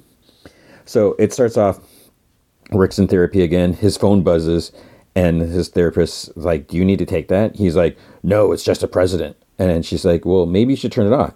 And he's like, President of the United States, thought you'd think that was cool. And she's like, you like it when people think you're cool? He's like, oh, you're extra analytical today. He's like looking to remodel your kitchen. And, he did something where he went behind the couch because he said he left a bag of Funyuns there. Or he saw a bag of Funyuns. He left, I forget what it was. But then there's a knock on the door, and the president's voice is like, I know you're in there. So he's out in the waiting room with like 2 armed like SWAT guards or something like that, and a Secret Service guy. And he says that, when he calls him directly, it's an emergency. And Rick's like, I was in therapy. It's like, don't stigmatize mental health. Then the president's like, oh, how rude of me. Then he introduces himself to the doc. He's like, hello, I'm President Andre Curtis. But on a chopper, he's told, in 1961, the CIA secretly relocated the Loch Ness Monster to Lake Erie and replaced her bones with titanium. And Rick's still eating his bag of Funyuns. So Nessie, Loch Ness Monster, was then bit by several werewolves, giving us the ultimate anti-submarine weapon. He's like, got it. But the Soviets smuggled in a leprechaun who turned Nessie's bones to silver, giving her the were version of AIDS. So she sank to the bottom, and we assumed she was dead. But she was only asleep. Now she's awake and hungry. And Rick's like, you can't date my shrink. And the president's like, what, bro? You're nuts. Then don't date my shrink. I'm not dating your shrink. She probably doesn't even like me. And Rick makes like a move towards the president. It's like Secret Service, like, stand down. Tell him to stand down. Would you let him date your therapist? And the guy's like, I don't believe in therapy. What the hell does that even mean? You don't believe in it? The president's like, he's a Scientologist. And he's like, don't date my shrink. And then to the Secret Service dude, he's like, and don't be a space Mormon. And the guy's like, why not? It's silly. And then he's like, sorry, it's a cheap shot. Worship how you want. I like Tom Cruise. The guy's like, thank you. So then it must be later because Rick and Morty are watching this talk show called Mr. Stabby. and where he like, I guess if someone asks a question for now and they like kind of get stabbed maybe, or they don't want to get stabbed, or I don't know. So he gets a call again from the president. Morty's like, another presidential mission? He's like, you just killed a Loch Ness monster for him. And then the president, like you hear him on the line, he's like, tell that little bitch zip it. He's like, you can't talk to me like that. Tell him you can't talk to me like that. Rick's like, you can't talk to Morty like that. He's like, whatever. And Rick's like, I'll portal over. So at the White House, like, command center, he's like, Rick, thanks for coming in. We've got a situation in the state of Virginia. He's like, Bigfoot? He's like, that's Montana. Nazis? That's everywhere. And he's like, the problem in Virginia is love. He's like, you've heard the state motto, Virginia's for lovers. Well, now they've codified it into law. Virginia has declared itself literally and exclusively for lovers. Sounds boring. It gets worse. There's no crime, no poverty, and suspiciously no complaints. The governor just hit 100% approval rating. And then there's someone else, I don't know if it's the vice president or someone's like, well, how's that bad? And the president's like, there is no 100% anything. He's like, check online or something. And he's like, normally, we just incinerate it. He's like, but we can't do that to Virginia. It's like, we'll need to infiltrate it. Rick's like, I volunteer to do acid to prove I'm not a cop. And the president's like, no. It's like, no lone wolves. We need a crack team for this one. Rick, meet Flea Flack. So it's like some sort of like alien or something. And he's like, he might be able to tell the future. And Rick's like, might? He's like, we're waiting to find out. Then there's Onyxir. He's a weapons specialist. So it almost looks like a robot or something like that. He's like, and our eye in the sky is my chief of staff bot, Chi-Chi, which looks like a very slim, like, kind of refrigerator. And he's like, it's an excellent team, but there's something missing. Psychology expert, perhaps. And Rick's like, oh, bleep me. You pretend to need a crack team so you can get Wong's number? He's like, get her number? I own the CIA. If I wanted, I could get her genome. He's like, so, you wanted what, from me? Permission? You're like, you got it. It's a free country. So you're always saying. He's like, that's certainly all I'd be willing to pay. And President's like, you're making me choose? You or her? There's 8 billion women on this planet that have nothing to do with me. And President's like, can you blame them? You suck. And then Flea Flack screeches, wait, danger. And hands Rick a drawing of like a Bigfoot-type monster attacking Rick. And there's like blood, whatever. He's like, wow, that's great, buddy. It's going right up on the fridge. And he puts it on Chi-Chi, because Chi-Chi looks like a fridge. And he just like jumps through a portal. Then there's a presidential like convoy. Wong, Flea Flack, Onyxir, whatever, are like in a I don't think Chi-Chi was there. I don't know.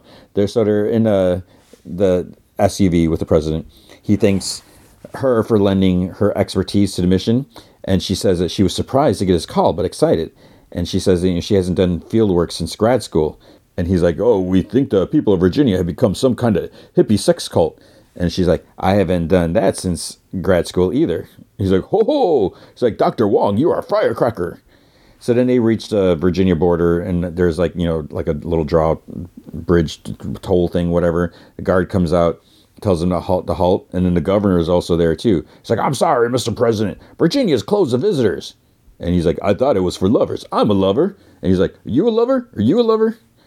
And the governor's like, I appreciate that, but the rest of your country doesn't need Virginia's love right now. And the president's like, the last time a state talked that way, we had to have a whole thing. And Helen Wong, the therapist, she's like, and this time the other side has nukes. So the governor's like, it's like, let him in. So then the president thanks the doctor. She says, call me Helen. Then his phone buzzes, it's Rick. And so the president declines the call. So the governor's like, as you can see, Virginia has no crimes, no poverty. And then he says something like all goods are commonly made and they're shared. And the president's like, communist bastards. He's like, system. Then he asks the governor, he's like, well, what happened? He's like, tell me the secret. And governor's like, well, if I tell you, you'll tell everyone. But if I show you, you won't have to. And the president's like, how unsettling and cryptic. And then the governor's eyes start to like kind of go yellow. And he suddenly like goes to attack the president, and there's like, it's like he kind of spit up or threw up on himself. The president manages to punch him. He hits him a few more times, but there's this yellow goo on him. And then the town people grab like Secret Service guy, vomit like yellow goo into his mouth. Flea Flack gets vomited in his mouth too. And the president's like, you're all just drunk. And the main Secret Service guy's like, sir, it's some kind of body snatching hive mind. And the president's like, finally, your religion comes in handy. But then that dude gets tackled. He gets vomited on or into. And then it's just the president and therapist are left. A portal opens up. Rick steps out with this like big kind of rifle with like stuff attached to it, and it shoots out this like blue kind of gas or spray or whatever, and it appears that it's curing them because their eyes go from yellow like back to normal. Then he yells at the president. He's like, "Pick up your phone, a-hole. When I call, it's an actual emergency." So then this dude walks up slowly. He's like, "Rick?" And it's like, wait. So I'm like, who is this guy? And Rick's like, "Unity." So Unity. At first I'm like, wait, who's this dude? Unity? I was like, no. So Unity is Rick's hive mind ex-lover, and so she's like easy, but it's in a dude, and then it switches out to space, and she's like, "I can explain, just let me get things under control." It's like, "You controlling things is explanation, and we agreed you wouldn't do it where I work." She starts like spraying, and she's like, "What the bleep are you spraying me with?" He's like, "A new scent I picked up after you left. I call it separation." And she's like, "You concocted a me repellent?" He's like, "Does that look like it's a bad idea?" The therapist is like, "Rick, are you in a relationship with the population of Virginia?" "We dated." And he makes a portal, but then the president and therapist, they get puked on. And then everyone says like, "I just want to talk." And Rick's like, "I'm pretty sure you have trillions of cell phones." He gets ready to spray them, but then they split up. So he has to chase them. The president's like running down this alley. Portal opens up in front, and then the president gets sprayed. And Rick's like, "Thank God you had a crack team with you." And the president's like, "Where's Helen?" And he's like, "Helen? She initiated first name." So Rick makes a portal on the ground and pushes him through. He lands outside the Virginia gate by some more Secret Service guy. He's like, "Call in a chopper. I'm being bleep blocked." And bleep because they're bleeping stuff out. Rick walks through another portal. Then Helen calls him. "Rick, I was released from Unity." He's like, "Cool, so you won't mind if I spray this?" "I won't, but we're surrounded, and Unity knows your reload time. I really believe you and Unity should talk." And he sprays her, and she like falls to her knees. And then the crowd of others get like closer. Rick like takes out like some sort of like laser gun or something like that, points it to his head, and the crowd's all like, "Calm down." It's like, "We came because we were worried about you." And he's like, "Why?" "We hear things, Rick. I tried calling, but is it true that you're looking for him again?" He's like, "You almost died last time." "That's none of your business." "You're our business. You quit that business, and you're fired from that business." I think he said that to his therapist. He's like, "And I'm using," or wait, maybe he didn't say that. But then he's like, "I'm using your last paycheck to cover the stapler you stole, which was my heart." And then a chopper flies down. President's like, "Civil War, baby." Starts shooting in the crowd. Oh, he's like, "Oh, sorry, that was supposed to be suppressive." They get on a chopper, and for some reason, Helen's like, "Thank you, Andre." He's like, "Thank you, Helen." And he's like, "Time to put these bastards on ice." And he knocks on a wall. "Cue up the dome." So pilot hits a lever. These like little towers kind of like pop out of the ground, and like it looks like some sort of like cables or something like that. Or the sphere pops up out of a statue, floats up to like to the center of the state, I guess. The cables reach out, they go over like the cable, and they attach, and then the field, like it's like a force field, just like shuts everything out. But then it looks like all the people in there, they're like in pain, and Unity's in pain too. And so now all the people inside the dome are kind of like frozen like vegetables. And flying over, Helen's like, "Do you have a dome the size of every state?" And he chuckles like, "Oh, you're going to need a second date for that answer." And Rick's like, "Barf." So then there's news reports on a dome. The White House says president's cry of "Civil War, baby" was hyperbole. Co-anchor, her name Shonda. She hates the president. She's like, "More like hyperbully." And she's going on about this. And, she's like, "This president has been in office for how many alien invasions? Not to mention the mutant turkeys, the abandoned White House orbiting our planet, the eco-conscious dinosaurs. Then it's Virginia with its perfect economy and synchronized lawn mowing. And so he shoots them and puts them in a dome." So the president's in a war compound. He's like, "Well, someone mute the GD news." He's like, "If I wanted a list of failures, I'd dig up my mother." Then he looks at Helen. He's like, I'm sorry." He's like, that's a turnoff, right? Guy screaming about his mother in a war room. And he's like, "Sanchez, America hates your dome." He's like, how long is it going to be up?" And, Rick's just like sitting with his feet up on a table. He's like, "Hope you mark that. It was his dome in the chopper. Now it's mine. It will contain that part of Unity till I shut it down, because one of us here knows how to set boundaries. So Helen, therapist, she's like, Rick, I agree my accepting the mission was inappropriate. When I arrived, I didn't know that he was hitting on you. I was aware of potential romantic motivations, and I was open to them. And President's like, bam! But I did not know you and I would be crossing paths. You mean you didn't care because on one hand, you got professional ethics, and on the other hand, you got world-famous schlong, or something like that. So then the president wants to fight. He's like, now I get to beat you. And Rick's like, from his like robotic implants on his back, there's like several mechanical limbs come out with like weapons. And one of the hands has like a voting booklet or something like that. So I guess that's a weapon against the president. Then this woman at the council calls. She's like, alien vessel approaching Earth. It's hailing us. And Rick's like, put it through. And she's like, I don't work for you. And he's like, you couldn't. You suck. I'll do it. He taps at his wrist, and Unity appears on his giant screen. And she's like, Mr. President. And he's like, lady, you bring that ship to America's planet. He calls it America's planet. I'm launching 4,000 warheads, 3,000 of them which will turn out to work. Then I'll call China, and you'll... and you're really bleeped. I don't know what that means. So then Helen, she's like, let's listen to Unity. And she's like, if I wanted Earth, I would have taken it. And the president's like, BS. And Rick's like, give me a break.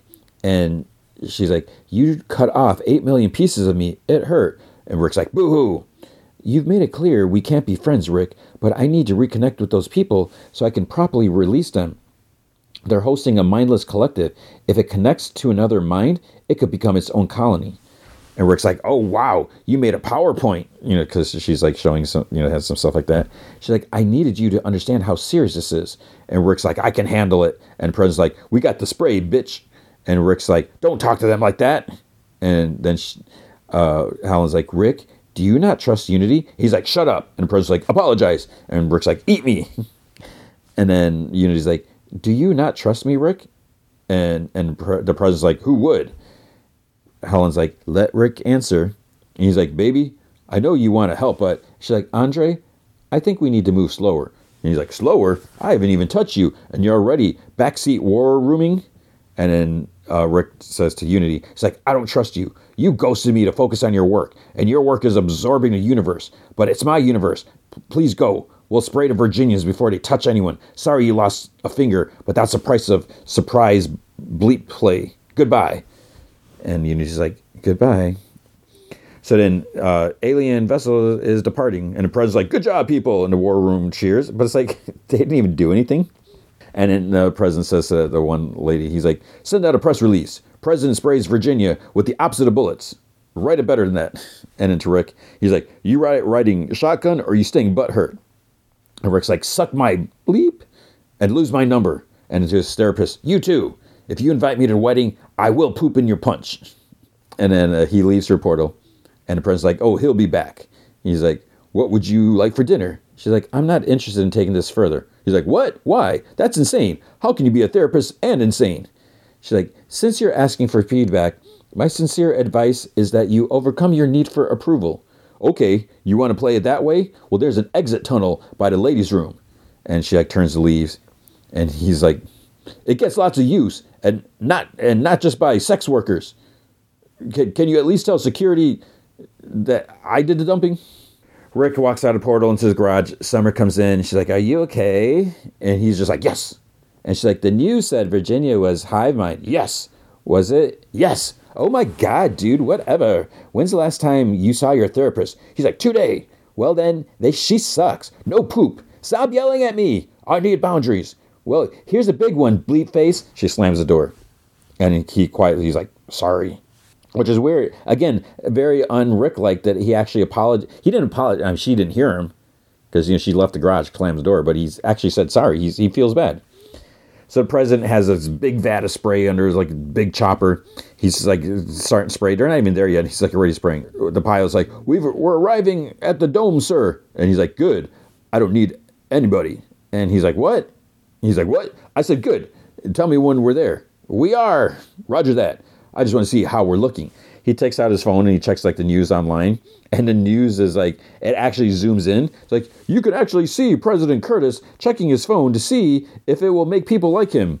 He's like, there he is, frowning now. So you can like actually see the, like his phone, the screen, and him and everything. It's like, there he is, he's frowning, of course, as he realizes no amount of spectacle is going to undo his last debacle. Nothing short of 100% approval will help him in the next election. So then the dome is dropped, and he's like, 100% approval?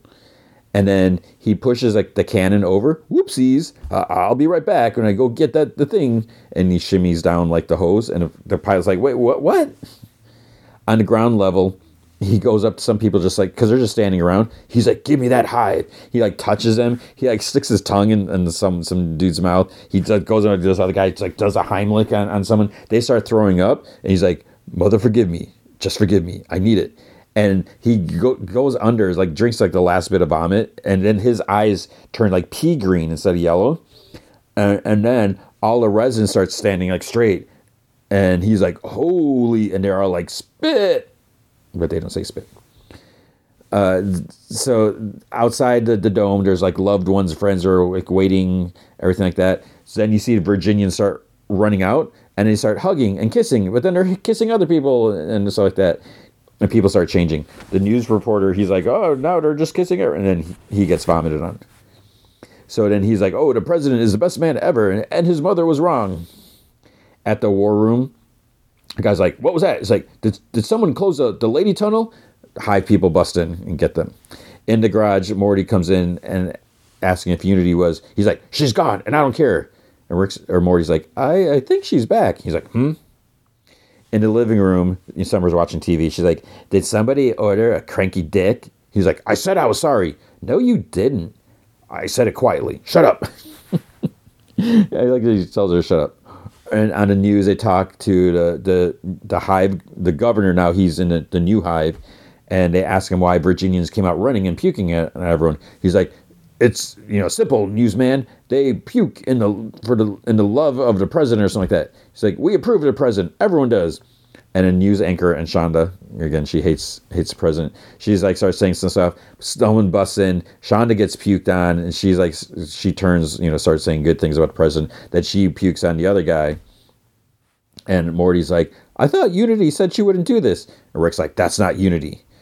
He tells them to like lock up and stay inside. And Summer's like, Dad's still out shopping. And Morty's like, where are you going? He's like, therapy. And Summer's like, thank God. So Helen is in a Secret Service car. She sees like traffic on her phone app. Then there's several like hive people, zombies start like banging on the windows. They actually bust the front windshield. They bomb it in the driver's mouth. Then they start moving towards her, and this blue light forms over her, and she's beamed up like through the limo, the car, or whatever, SUV, into Rick's like space car. And he's like, you're rehired. And she's like, is that Unity? He's like, it's your boyfriend. He must have linked with the severed hive mind, and he's going to simulate the Earth faster than I can fight it. And she's like, and you want me to talk to him? There's no talking to him. No human mind can keep itself together while controlling millions of people. And she's like, so where are we going? I need Unity's help. So you need to convince her I'm worth it. She's like, you aren't. He's like, so lie. So computer tells Unity on her ship, she's like, alien vessel approaching. And she sees it. She's like, tell him to turn around. And Rick's like, tell me in person. I'm already here. She's like, God, your ship was just... He's like, you have your gimmicks, I have mine. He's like, this is my therapist. She can vouch for me. And Unity's like, we met. She was me for a second. She's like, what do you want, Rick? He's like, look, it's clear you weren't lying when you said you could have just taken over America. He's like, I need you to help me fix that. And she's like, oh, it took that to make you believe me? Why should I just believe you? You show up unannounced and hijack a state. She's like, I called you multiple times. You ghosted me. And the therapist's like, Rick, is that true? He's like, she dumped me. Why would I answer her calls? And Helen's like, all right, I'm going to commit a cardinal sin in couples therapy here. But Rick, I think you're wrong. And he's like, bringing you was a mistake. So she's like, you had an outer space lady who was worried for your life, and your response was hostile enough to cause a huge problem. And Unity's like, thank you. And Helen's like, now you're asking her to both forgive you and solve it? Unity, I think the reason Rick brought me here is that he doesn't know how to indicate to you He's changed because he's changing very slowly, but he is. And Rick's like, all right, anyone else want to call me a baby? Maybe we can drag this out until Earth is fully assimilated. And Unity's like, all right, so you're asking for an invasion? A bunch of ships start approaching Earth, and then several like alien beings, people like under Unity's hive, they start swarming and puking on all the infected people. And then they get to the White House. They kind of stop when they get to the president, and then like a smaller thing comes down with them. And the president's like, oh, Unity, you're here. He's like, I kept them warm for you. He's like, anyways, seems like this is all over. Helen, would you like to grab some coffee? He's like, wait, Unity, what are you doing? And she comes up to him and she vomits in his mouth. And he tells Rick that that's everyone. So Rick tells her, he's like, nice job, Unity. Helen says, like, this has been quite a session. Rick's like, hope you do group discounts. Actually, just send the bill to the White House. So then later on Unity's ship over Earth, she's like, I wouldn't do this for anyone else.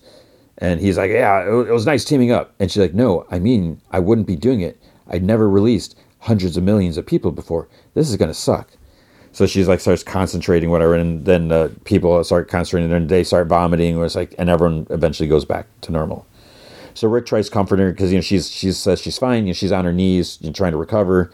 And he's like, do you want a painkiller? He's like, I'm on a few right now. She's like, no, thank you.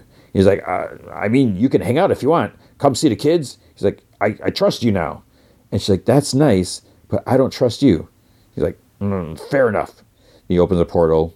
He pauses for a second, and she like steps through. Back in his garage, he sighs. He goes to like his secret fridge thing, takes out a 6-pack, starts drinking. His voicemails, he has 5 like messages on there. So plays the first one. Hey Rick, it's Unity. Give me a call, okay? Beep. Hey Rick, Unity. Look, cards on the table. I heard you were going after that guy again. Just made me worried. Give me a call. Beep. Look, I get it. I dumped you. You're ignoring me, but I care about you, and I just want to know you're all right. Beep. Hey Rick, listen, I'm just going to stop by Virginia, okay? I don't know what state you live in, but I'll camp out there and try to reach you. Hope you're okay. Beep. Hey Rick, David Miscavig here. Heard you were saying some really great things about Scientology. If you ever want to meet Travolta, and play back. So Rick opens a portal to the president's office. He's got like the 6-pack, and he like hands him a beer. He's like, oh, you really went all in on that approval, huh? He's like, yeah, Shonda's going to eat me alive. And Rick's like, bleep him. And the president's like, thanks, Rick. Don't take this the wrong way, but I think I might need therapy. And that's the end.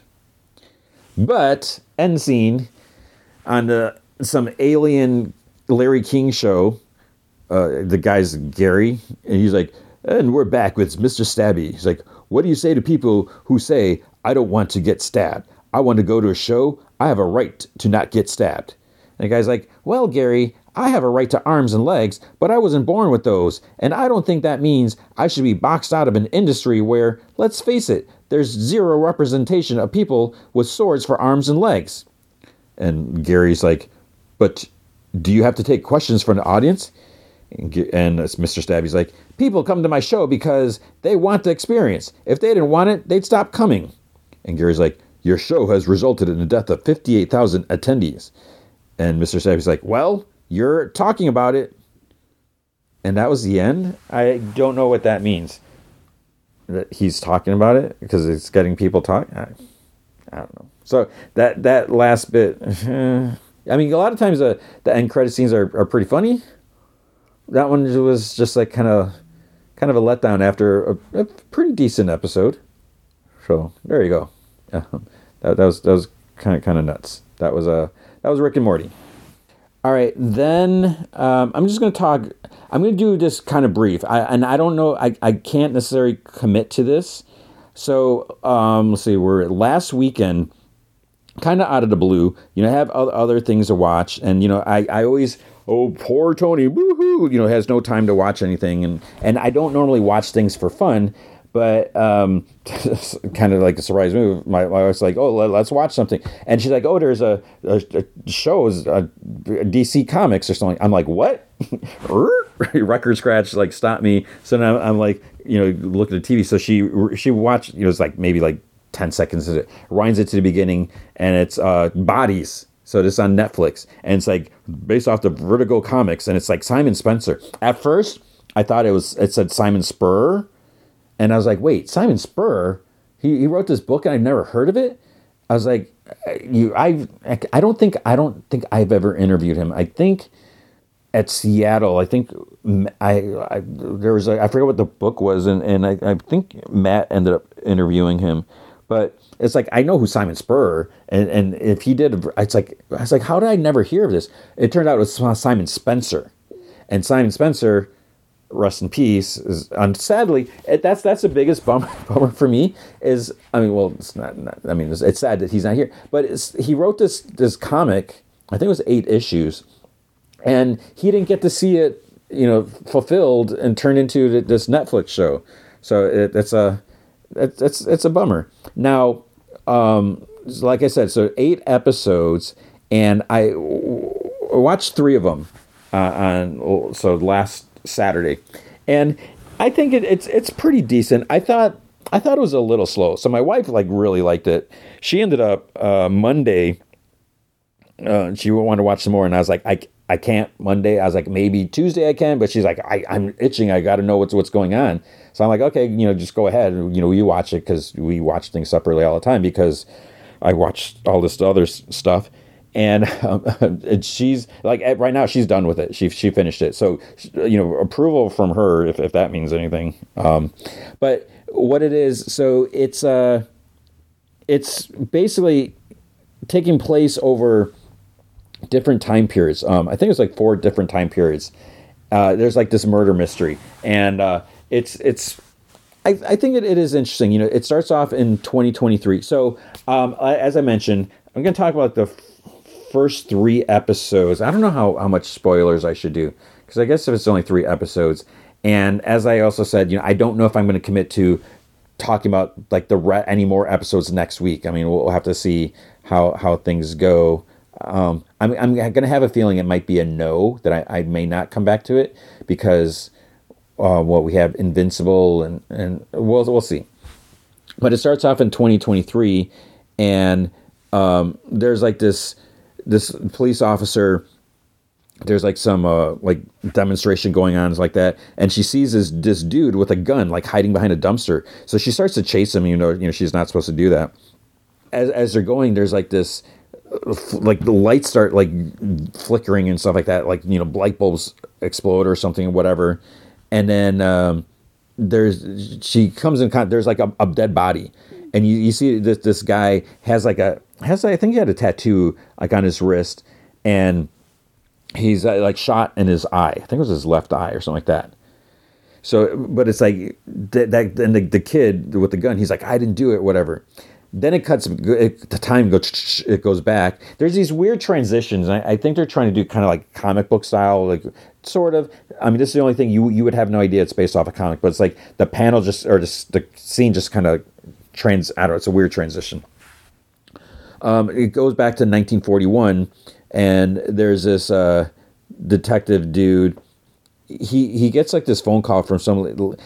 So the lady basically tells him what to do or something like that. And he's kind of on the take in a way. He's doing some stuff, but she does say something. She ends the call saying, "Know you are loved" or something like that. And that's something that comes up that different people say. So he's supposed to go to this car, like take care of this body or something like that.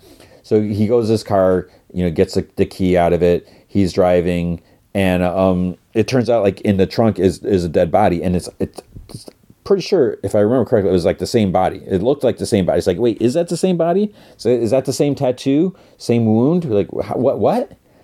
And then it goes back to 1890, and it's like, holy crap, we're in the 1800s now.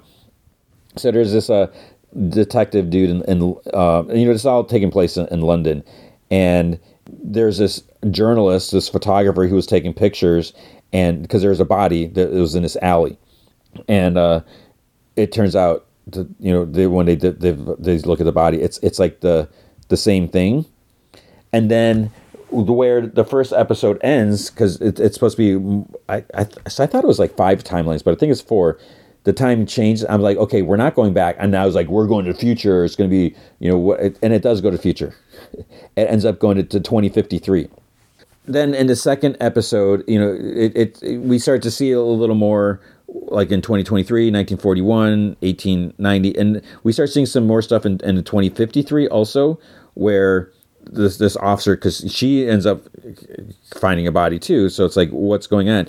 And she's able to get like a DNA sample, from that body, and because after she reported it, like her superior basically like kind of brushed it off, because she's like, well, what about that body that I came across? And because I think he's like, well, you weren't supposed to do this or whatever like that. She's like, just, it's being taken care of. So she actually goes to her brother, who is like kind of like off the grid or whatever, doing things, and he kind of like illegally does like a DNA test on it, and finds out that it's like this dude who, he's like a physics professor or something like that.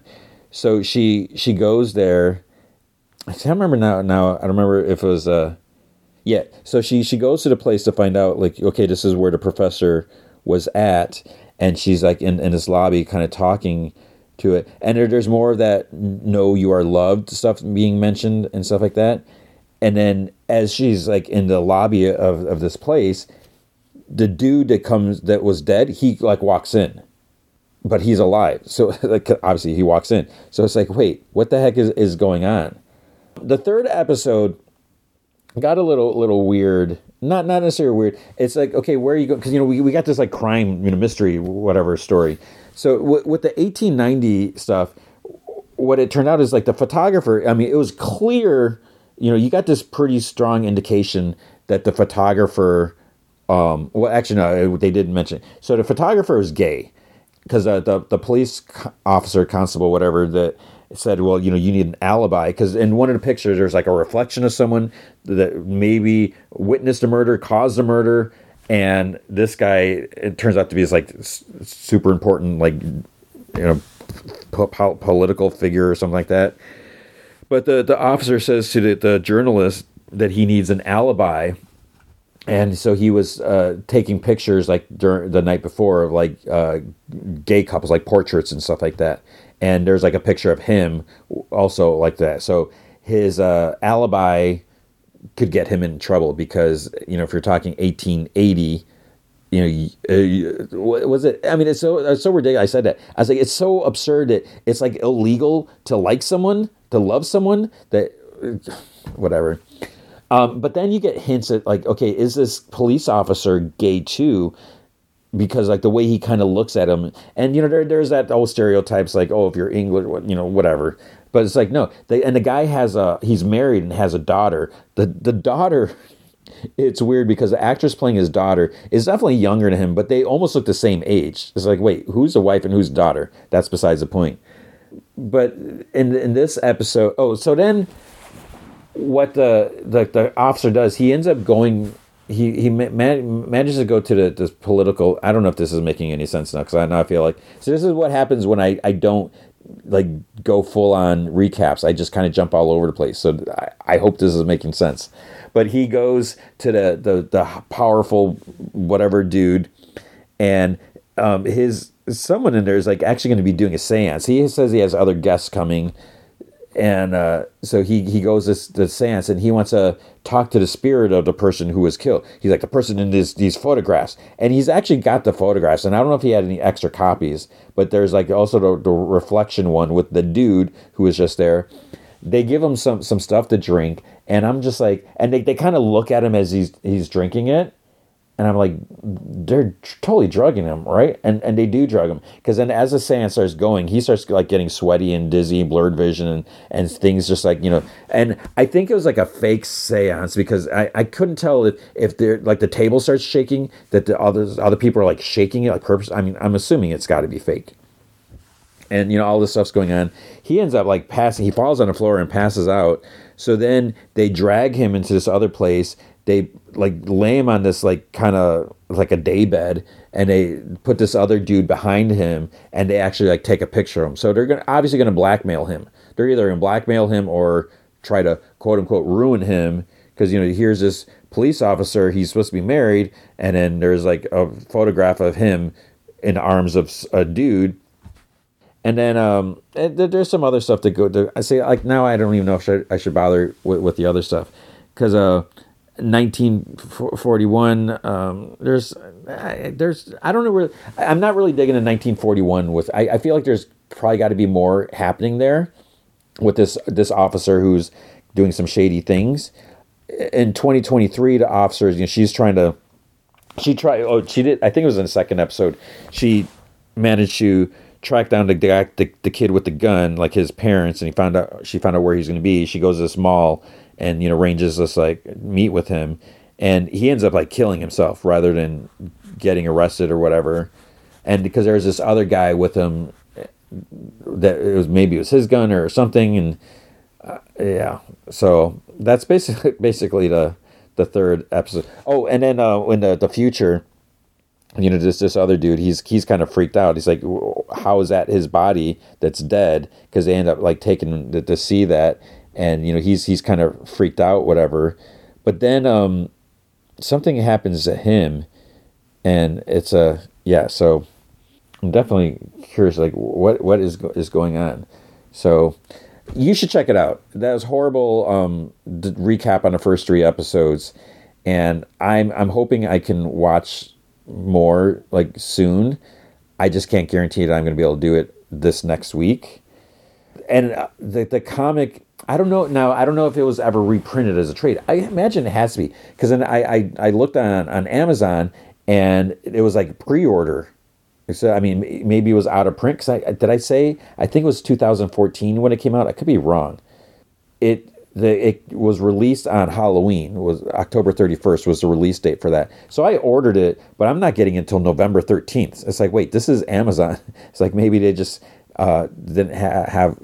Maybe it's not. You would think they would print more if it's like a Netflix, like as seen on Netflix. It's weird. So I definitely recommend checking it out. And as I said, my wife, she thinks it's great. And I'm definitely interested. Because she's like the 4th episode, because I mentioned, I was like, I feel like it's a little slow. Not that it's like overly slow, but I kind of feel like with some scenes, I was like, I don't know if this needs to be 8 episodes. They could tighten it up a little bit. Yeah, I'm pulling one of those, but I'm doing that from an aspect of, okay, I'm limited on time.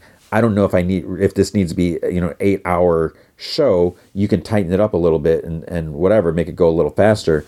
But apparently something happens in the 4th episode and it really starts amping up. And so like I said, hopefully I'll watch it soon. So check out Bodies on Netflix. It's pretty cool.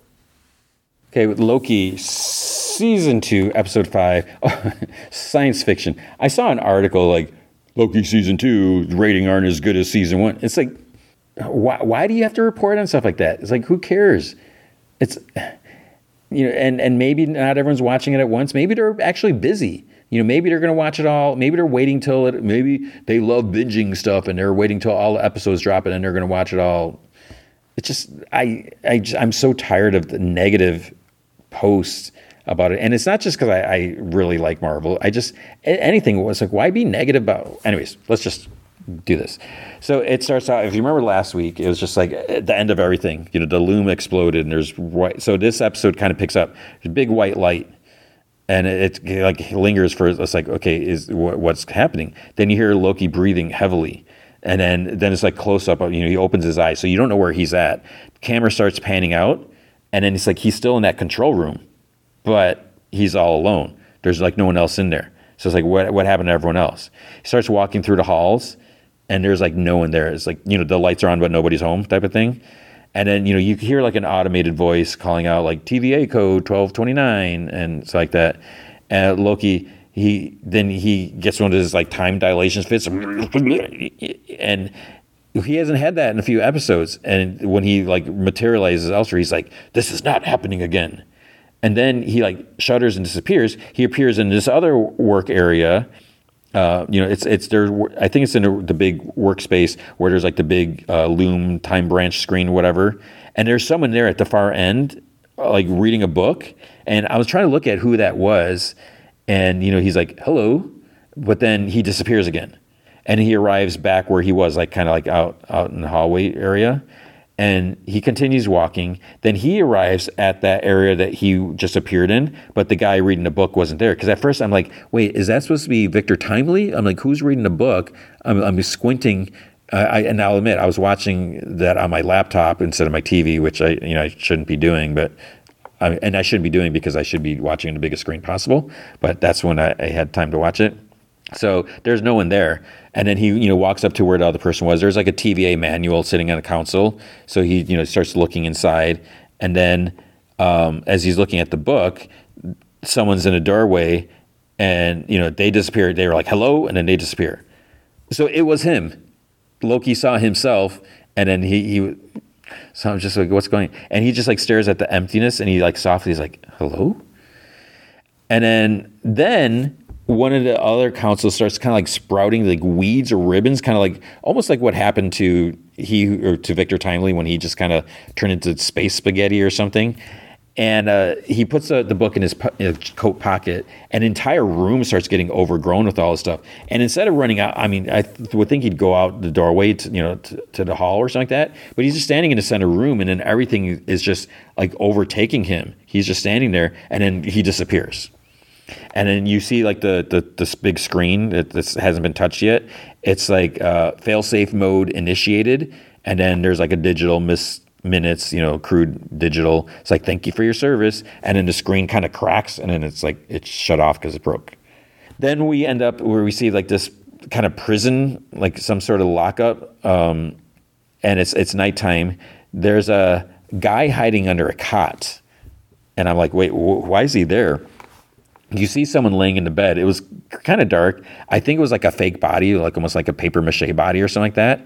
He goes to like the corner, moves like this box, and then there's like a fake, like a covering, like a hole. He made a hole. There's two other guys in there waiting. So one guy named Clarence, according to the closed captioning, they grab like a satchel or something, like maybe like a tool, or I don't know if it's a shovel or something. They're like in between like the hallways, like, or in between buildings, like in whatever. And someone's like, is this everything? And then I'm looking at this one. I was like, is that Casey? It's like, wait, that doesn't make sense. So they climb up this hatch and they go up on this roof of the structure, whatever. Then the screen finally tells us it's 1962, branch timeline, San Francisco, California. So it's Alcatraz. And they go by the shore, and there's like something, I don't think it was a boat, but there's like some package or they start dragging something. And then as they're dragging this big thing, maybe it was a boat, I don't think it was. But then you hear Loki like grunting a ways off, like from, and then he runs up to him and he's like, oh, thank God you're here. He's like, is everyone else? And Casey's like, who are you? And Loki's like, not again. He's like, who am I? He's like, Casey, it's me. Please tell me you know who I am. And he's like, with the boat? He's like, you're in the wrong place. You're not supposed to be here. And there's this other inmate named John. He's like, is this the boat guy? And Loki's like, I don't know anything about a boat. And then Casey's like, how'd you get here? He's like, how did I get here? Or how did I get where? And Casey's like, Alcatraz. And Loki's like, what? He's like, I don't know how I got here. That's the problem. I don't know what's happening, Casey. This other inmate's like, Frank, why is this guy calling you Casey? And the other guy's like, I've been calling you Frank. He's like, I thought your name was Frank. And he's like, it is. And Loki's like, his name is Casey. And Casey's like, I don't know this guy. I don't know any, to Loki. He's like, I don't know you. He's like, you got to find your own way off this rock. They continue dragging whatever they have, and then Loki, he disappears. And then siren starts going off, so they start moving. Loki appears in McDonald's parking lot, but then like right away he disappears, and then he's in this parking lot for Piranha Power Sports, and it's like, wait, are those jet skis? Is Mobius going to be there? And then he appears in this like 70s kind of room. It's a TVA type room. There's like a big like 2 and a 5, like 25 written on there. And then you look, I had to look carefully. It says like Time Theater, and then he disappears again. Now it cuts to New York, 2012. So that's when the Battle of New York happened. We're told it's a branch timeline. So we see B-15. She's actually a doctor. She's talking to this little girl. She has like a cast on her arm. And, she explains how it's going to help her heal, that she has to wear it for 6 weeks. And she's like, does it still hurt? And the girl like shakes her head. Then she's like, do you remember how it hurt when you came in? And she like nods yes. And so B15, Dr. B15 says, well, you might forget over the next 6 weeks. So then she writes on her arm, don't climb trees, all the way across her cast. I'm like, dude, come on. And she's like, that's not going to stop you, is it? And the girl smiles and shakes her head. Then she steps out of the room and she sees Loki appear, like in the hallway, and he disappears right away. And she's just like, whoa. She's like totally shocked. Then we see Mobius. He's like in a store uniform. He's like on a jet ski. And I'm like, is he shooting a commercial? Because there's like a fake background, there's fan. And he's kind of narrating. He's listed as Don in the closed captioning. He's like, with, wind in the hair, little mist slapping you in the face, nothing but open water in front of you. And someone's like, Don. It's like, your son is calling on line 3. So he's sitting on a jet ski inside of like a showroom. It's Cleveland, Ohio, 2022, branch timeline. Then he asks his customers eating a donut there. He's like, what do you think? He's like, oh, I think I prefer a dirt bike. And Don Mobius, he's like, well, they say the personal watercraft is kind of the thinking man's dirt bike. He's like, come on, you ready for your Poseidon moment? He's like, jump on up this bad boy. And the guy's like, I'm good, sorry. And Don's like, okay, call me if you change your mind, or if you want another donut. So then Loki appears outside, and he's in a parking lot, and he's like waving his arms around because he's almost like he's like splitting into like different versions or whatever. And he comes together, and he looks like a tube guy, parking lot, one of those things, whatever they're called. And there's one out there. And then he sees Mobius like inside through the window, so he goes in there. He's like, you're here. And Don Mobius, it's like, oh yes. He's like, every day of the week except Sunday, 9 to 5. And Loki's like, the TVA is gone. And Don's like, I think you mean ATV? He's like, and no, you're in luck. He's like, we got 2 of them in last week. They're upstairs. And Loki's like, you don't remember me either? And he's like, no. Like, I do. You were just in the other day, right? And then he's like, your son is on line 3. He's like, I'm sorry. He's like, single dad, give me a second. And he says to, I think the other guy's name is Dale. He's like, I told you to tell him I'd call him back. And the guy's like, no, it's your other son. So Mobius has 2 sons. And then he's like, tell him I'll call him back too. So then Loki disappears, but Don doesn't see him. He's like, just turns to go, and he's gone. Now it's 1994, branch timeline, Pasadena, California. Someone's at a bookstore, and they go up to the counter. This book, The Zartan Contingent. The cashier's like, I don't think I've ever seen this one before. So the closed captions list the guys, A.D. Doug, like A.D. Doug. And he's like, it's really good. It's one of the greats. It's like, I read everything he does. It's Obi or Ouroboros. And the cashier's like, oh, I have to check this out. And Obi, he's like, I'd hurry. There's only a few left on the shelf. The cashier's just trying to ring it up, but it's like not, the scanner won't read the barcode. And he's like, well, I can give you cash. He's like, I don't need a receipt or anything. And she's like, yeah, but I have to ring it up. And she opens like the book to the back flap, and she sees like the author photos. She's like, are you buying your own book? This other lady walks up. She's like, you. It's like, I told you, stop putting your sci-fi books on our shelves. And she like grabs some like 5 other copies or whatever. She brings them up. And he's like, science fiction is well respected and thought-provoking genre. And she's like, nobody buys it here. So he takes the stack. He spills them on the floor when he's trying to open the door. The cashier's just like sitting there staring at him. He goes home. I guess there's like this big room, just kind of weird curved shelves on the side. Big. It almost looks like a TVA room, but not TVA. He types something in a computer, carries the books somewhere, but then Loki appears in front of him, and he like shrieks and drops the books, and then he like falls back. Loki just like catches his breath. He looks down. He looks at Obi. He's like, what I'm about to tell you is going to be hard to believe. So then it cuts to a little bit later, and Obi's like, of course I believe you. He's like, it's a dream come true. One of my characters has come to life and needs my help. And he's like, this reminds me of what happens in the Son of Yoren.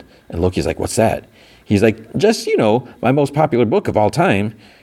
And there's like stacks of books all over. He's like, I'm sure I can find you a copy somewhere around here. So I don't know if he has like other books or if he just is saying that. Loki picks up one from his stack, and he's like, wait, you're a writer? And Obi's like, yes, science fiction. And Loki's like, I'm doomed. He just like drops the book like on a stack. But then Obi's like, but this is kind of embarrassing. I have to get a PhD to keep my day job teaching theoretical physics at Caltech. And Loki's like, wait, you're a scientist as well? That's great. He's like, yeah, until I can quit and write full time. He's like, you have no idea how hard it is to break. And he's like, hey, look at this. There's a copy. And he grabbed this from this other stack. He's like, you're one lucky man. And Loki's like, I'm sorry, can we just stay on track? He's like, of course. So what exactly are you trying to do? I need to go back to before the temporal loom melted down. And Obi's like, you can't. It's impossible. But don't let that stop you. And Loki's like, I don't understand what you just said. Obi's like, or whatever this guy's name is. He's like, well, you time traveled in a place that has no time, right? Right. That's not possible.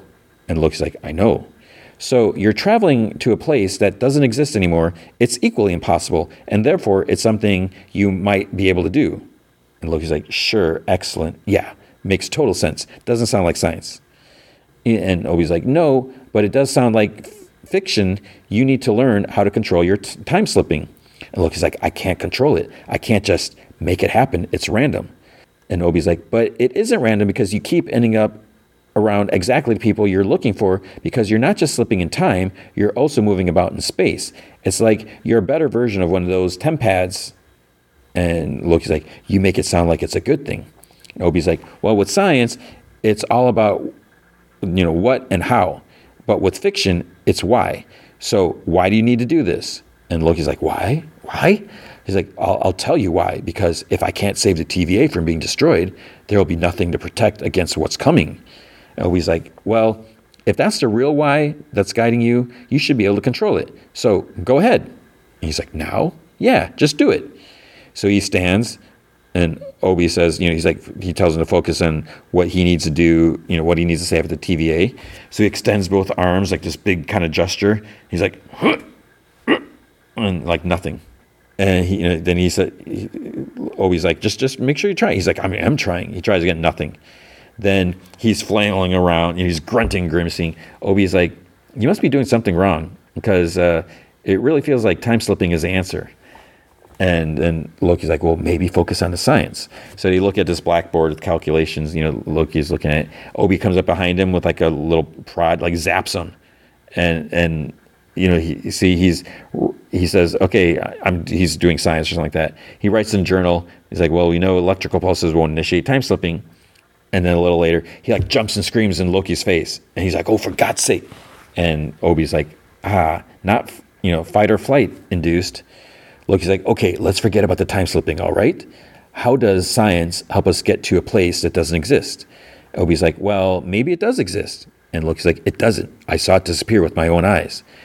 But then you said you also time traveled in a place that at the TVA, right? He's like, the time theater, yeah. If that's the case, then maybe the place and time you're looking for still exists, but you just don't know where to look. So he tries this example with kind of like pens in a cup. He says that he has to get the band back together. And Loki's like, what? So he's like, each of his friends have a separate temporal aura. So that means a group of people would have a collective aura unique to that moment in time. If they can get everyone together in one place, then they can read that aura and it'd be like coordinates. And Loki's like, and we can use those coordinates to get back to the moment in time? And Obi's like, no. And Loki's like, why? We don't have one of those temp pads that you talked about. He's like, well, you can build one. Maybe, but without any knowledge of how it works, I would have to invent it from scratch. It could take a whole lifetime. But I'm like, wait, Loki brought the manual with him. And then he remembers that. So he reaches his chest pot. He's like, he holds it out. He's like, well, what if you had the knowledge? He's like, you wrote it. There's one on every desk at the TVA. And Obi's like, so I am going to write a bestseller. And Loki's like, yeah, sort of. Let's get to work. And then he disappears. And Obi's like, oh, that's a problem. Then he appears in the suburbs. He sees Don bringing garbage bins up at, it must be after work. He's still in his uniform. He's yelling and complaining to kids. He's like, there's a new rule. Any toy not in a room is going to be considered trash. He's picking up all the stuff. He's like, I'm tired of the place looking like a lunatic garage sale. And then there's an army figure. He's like, is this burned? And there's a kid sitting on the ground by the driveway. He's asked Kevin. He's like, who gave you those matches? Because he lights one. He's like, I stole them. He's like, he tells him to hand them to him. He's like, don't run. He runs. And then the other kid, Sean, he's about to get on his bike, and he's like, go get him. He's like, and if you keep him from burning down the house, I'll get you a puppy. He's like, and a snake? He's like, we'll negotiate. And then the kid runs off. He's like, choose your battles. Loki comes up. He's like, hello. And then Don recognize after a bit. He like, oh, you're from the shop. He's like, you live around here? Or did you follow me home? He's kind of joking. Loki like chuckles. Oh, no. He tries coming with an excuse. He doesn't really come up with one. Because, and he corrects Don when he says that, he was there interested in ATVs. And because Don's like, TVA. And he's like, well, I have something to show you. He opens a garage. He's like, normally I wouldn't dream of parting with one of these beauties. But the wife is long gone and I can't ride two of them. So he has like two like big jet skis in there. And he's like, do you want a beer or something? And Loki's like, no, I'm good. And he finally says, he's like, I'm not here to buy a jet ski. I'm going to tell you something that's hard to understand, Mobius. But when he says Mobius, he's like, it kind of like snaps, he catches his attention. And he's like, Mobius. And Loki's like, Mobius. He's like, that's your name. That's your real name. And you belong in a place called the TVA. And he's like, is that right? Huh.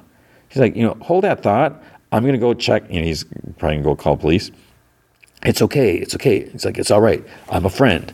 And Don's like, I'm a friend too. And he's like holding up a little wrench. And then like a time door kind of loudly opens behind Loki. And Obi walks out with like a big device. So he must have made a TemPad, but it's like really crude. So it's big. And Loki's like, what? How did you build a TemPad so fast? And then what's his name? 80. So it's Obi, but not Obi. He's like, well, I don't know if I'd say 18 months is fast. Well, 19 months. I had to take a break and move out when I lost my job and my wife left me. So what now? And Don's like, what's happening? And Loki's like, I promise you, this will make sense. And then we see them like walk out through the time door. They're like across the street from Don's. And you can see the door's a little unstable. It's a little janky. Like it kind of like moves a little bit. So then Don Mobius, he's like whispers, he's like, how did you? And Loki's like, reality isn't what you think it is. And this isn't the life of the man I know. And Mobius like, I don't know who you know. I don't understand. And Loki's like, I know you from a place called, no, you don't. The Time Variance Authority. You saved my life when I first arrived. You saw something in me that I hadn't seen in myself. Are you really my friend? And Loki's like, I am. Well, who's he? Is he my friend? He's talking about Obi. Loki's like, he will be. Why don't I remember that? It's too complicated to explain to you now, but I need your help to save this place. The TVA. You once told me it was the only life you'd ever known. I sell jet skis, man. Trust me. What about my boys? And Loki's like, they'll be fine. I can't leave them. What do you mean they'll be fine? I understand. Listen, look, you can come back anytime. And then we look across the street. We see like earlier Don and Loki are talking like when Loki first arrived and that. And Loki's like, I can bring you back to any point in time. It'll be like you never left. Your boys won't even know you're gone. Yeah, but I will. And Loki's like, all of the existence is in grave danger. And Don's like, I don't care. And Loki's like, your boys are in danger too. I can't keep them safe unless you help me. And then he's like, after like a little pause, he's like, what were you calling me? And he's like, Mobius. And he's like, it is a pretty cool name. Then we see a Dr. B-15, her whatever doctor's office. Time door opens behind her in the hall. She turns. Loki walks out. This is going to sound strange. And then on Alcatraz, or actually off the shore of Alcatraz, Casey or Frank and his buddies, they made it to shore. They're laughing. Time door opens up. Loki steps out. So they're all gathering at Obi or whatever his name is, his like office area. So I guess that's not part of his house. It's just a place he works at or hangs out in. And we see Casey pocket something. And I couldn't quite tell what it was. Something that was like sitting on a table or whatever. Don goes up to him and he's like, how you doing? He's like, I'm Don. He's like, Mobius is my space name. Are you part of this whole saving the... And then he's like, is this room safe? And it's like, I wonder for the wormhole for the... And Obi's like, yeah, this whole area is totally abandoned. It's like no one around for miles. And then B-15, Dr. Willis, whatever, she's like, so is this everyone? And Loki's like, no, there's one more. Then it cuts to McDonald's. We see Sylvie's truck in a parking lot. She gets off work. She sets her bag of food and drink down like on the back part. She's like, starts to unlock the door, but then her bag just starts to dissolve or unravel. But she didn't see it because then she looks up and it's gone. Loki's standing behind her. So she didn't see him appear there, but he's just there. And he's like, this is going to sound strange. I know you don't know who I am. And she's like, Loki, of course I know who you are. And he's like, what? You do? And she's like, why wouldn't I? And Loki's like, nobody else did. Their lives were reset. And so he's like, yeah, I know. I was there. He's like, I'm sorry. I'm sorry. This isn't how I thought this scene was going to play out. And she's like, no. What exactly were you expect? And Loki has like a mini grunting thing, but he doesn't disappear this time. And then she's like, okay, get in the car. I'm buying you a drink. And then it's weird because then you hear the closed captions, like it's Brad's voice, and like Zaniac craves blood. So I was like, what the heck is that? Who's Zaniac? I thought, was that the name of the movie? I knew it was with a Z. I thought it was like whatever. So they're at a bar. Loki explains how Mobius' life at the TVA was taken from him. So was B-15's. Obi, Casey was a prisoner. And then we see the Zaniac is an arcade game. So it's an arcade game at the bar. And Loki's like, they don't remember who they are. Their lives matter. They matter. And Sylvie's like, yeah. And they're finally back in their real lives. That's a good thing. And Loki's like, how many, if they had a choice, would have chosen to stay? Mobius always said the TVA was the only life he'd ever known. And he liked it. It gave him purpose. Sylvie's like, it was never his choice to begin with, Loki. He who remains did that. And Loki's like, but Mobius should have a choice now, no? Shouldn't they all? To return to the TVA if they want? And Sylvie's like, no, you'd be ripping people from their lives, showing them something they cannot unsee. What kind of choice is that? Loki's, but they didn't get a choice in this, and I can't give it to them without you. And then she just kind of makes like a, oh well, like gesture. And he's like, you don't care? And he's like, I guess not. I guess it's all worked out just the way you wanted it to. And you're fine just walking away. So selfish. And she's like, of course I'm selfish. I want a life. I want to live. What's wrong with wanting something, Loki? What do you want? I want to stop he who remains. No, wrong. Try again. What is it that you really want? Come on. And Loki's like, I want to save this. I want to save all of it. Everything. And she's like, is it really that hard? Come on. Keep trying. I want to save the TVA. Why? I want the TVA back. And I want my friends back. I don't want to be alone. And Sylvie's like, see, we're both selfish. I know this is hard, but your friends are back where they belong. But without them, where do I belong? Sylvie's like, we're all writing out our own stories now. Go write yours. And she gets up and leaves the bar. So we see Frank / Casey. He's like, how much longer are we going to, are we going to be here? He's like, some of us have time sensitive activities going on. And Obi's like, oh, don't worry. He's like, we can get you right back to where we got you. And then Frank's like, so that doodad just takes you wherever you want to go? And Obi's like, within time and space, yeah. And he's like, so like a park? Yeah. Grand Canyon? Yeah. Bank vault?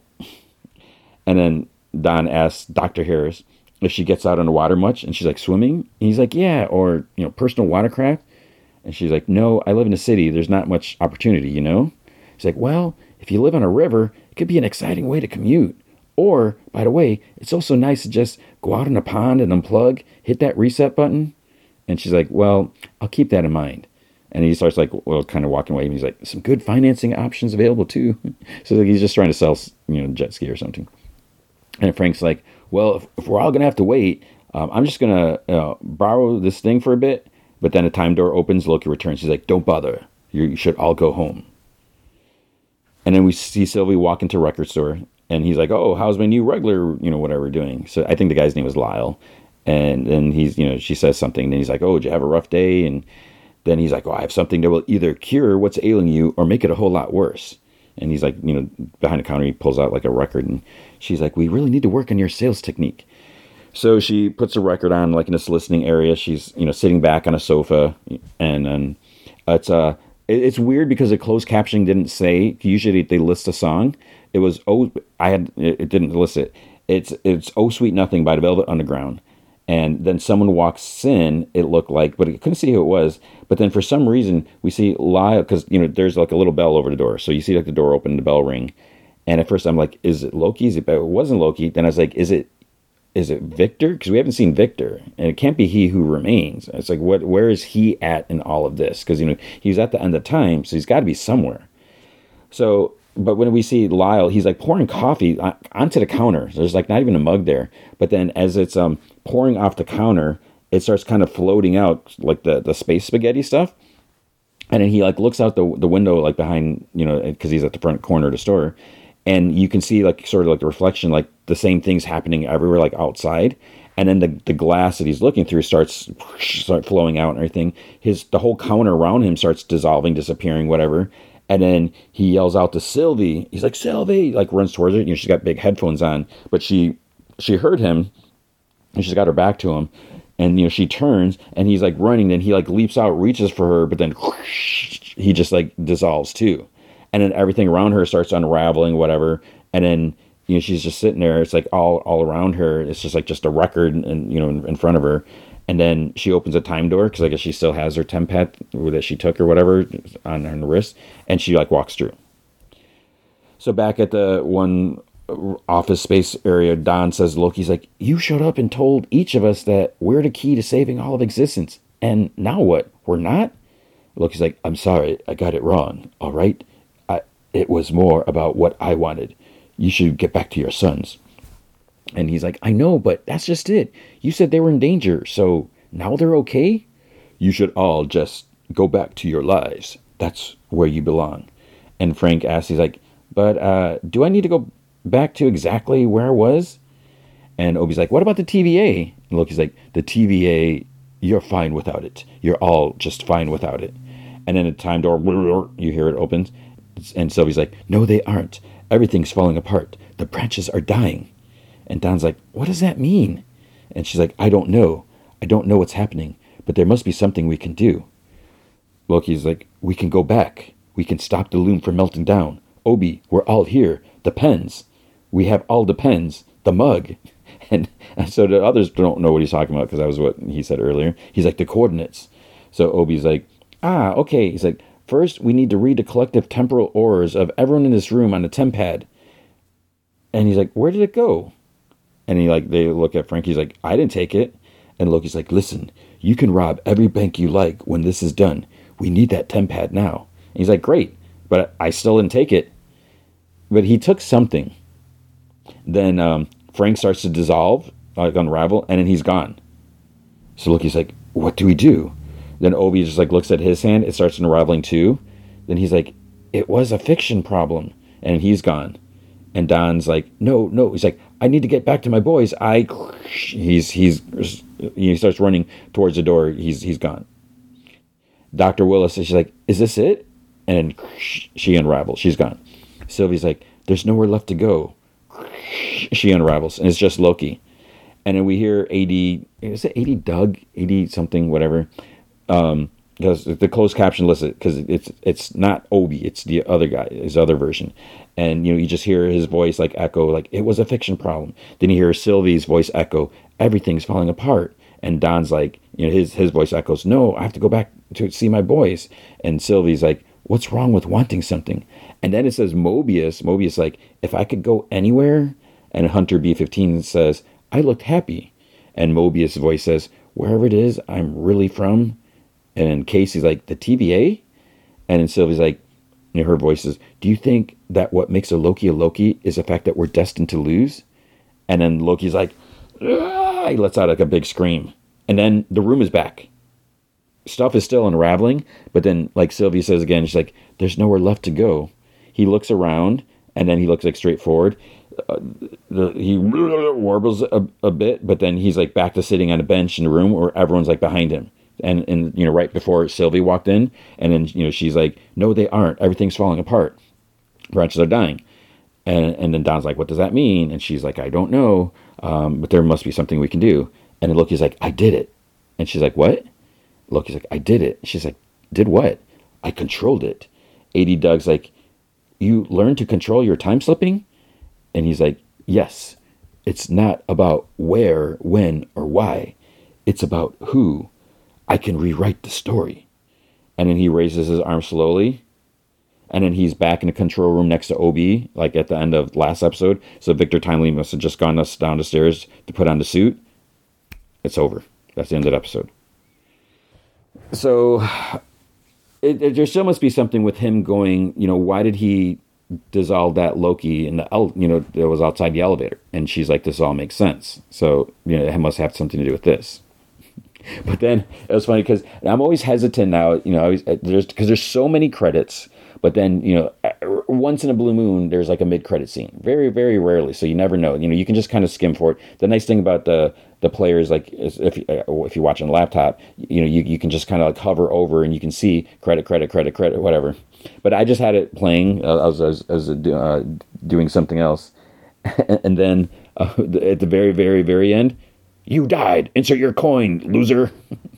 So it's Brad from the video game. That's how it ends. And, I'm going to say it. I love the fact that we have to wait a week now for the next episode. Because now it's just like, okay, what does this mean? He can rewrite things. And I really love the fact, I like Loki as a hero here. Because as a villain, like in the Avengers movie, it's just, whatever. I think he's so much better. And maybe it's a Tom Hiddleston thing. I was gonna say Tom Holland. I was like, wait, did I say the right one? I think it's maybe has something to do with the actor, because he's got charisma or charm or whatever, and just the way he plays Loki. I want Loki. I want to root for Loki, but I don't want to root for a villain.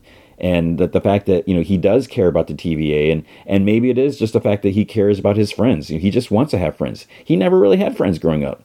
He had a brother that he was jealous of and competed against. So they got along on some occasions. We heard, but I really want things to work out. Don't we all? Don't we all just want to have friends, have some people with us? So that was Loki. And I love just the fact that we have to wait. And now the movie feature. So as I mentioned before, I totally messed up. I thought the Marvels was coming out this week, and I didn't know what there was to watch. I'm like, there's nothing playing. And I'm looking at the list, and I'm like, okay, so we have November 3rd. We have Priscilla's.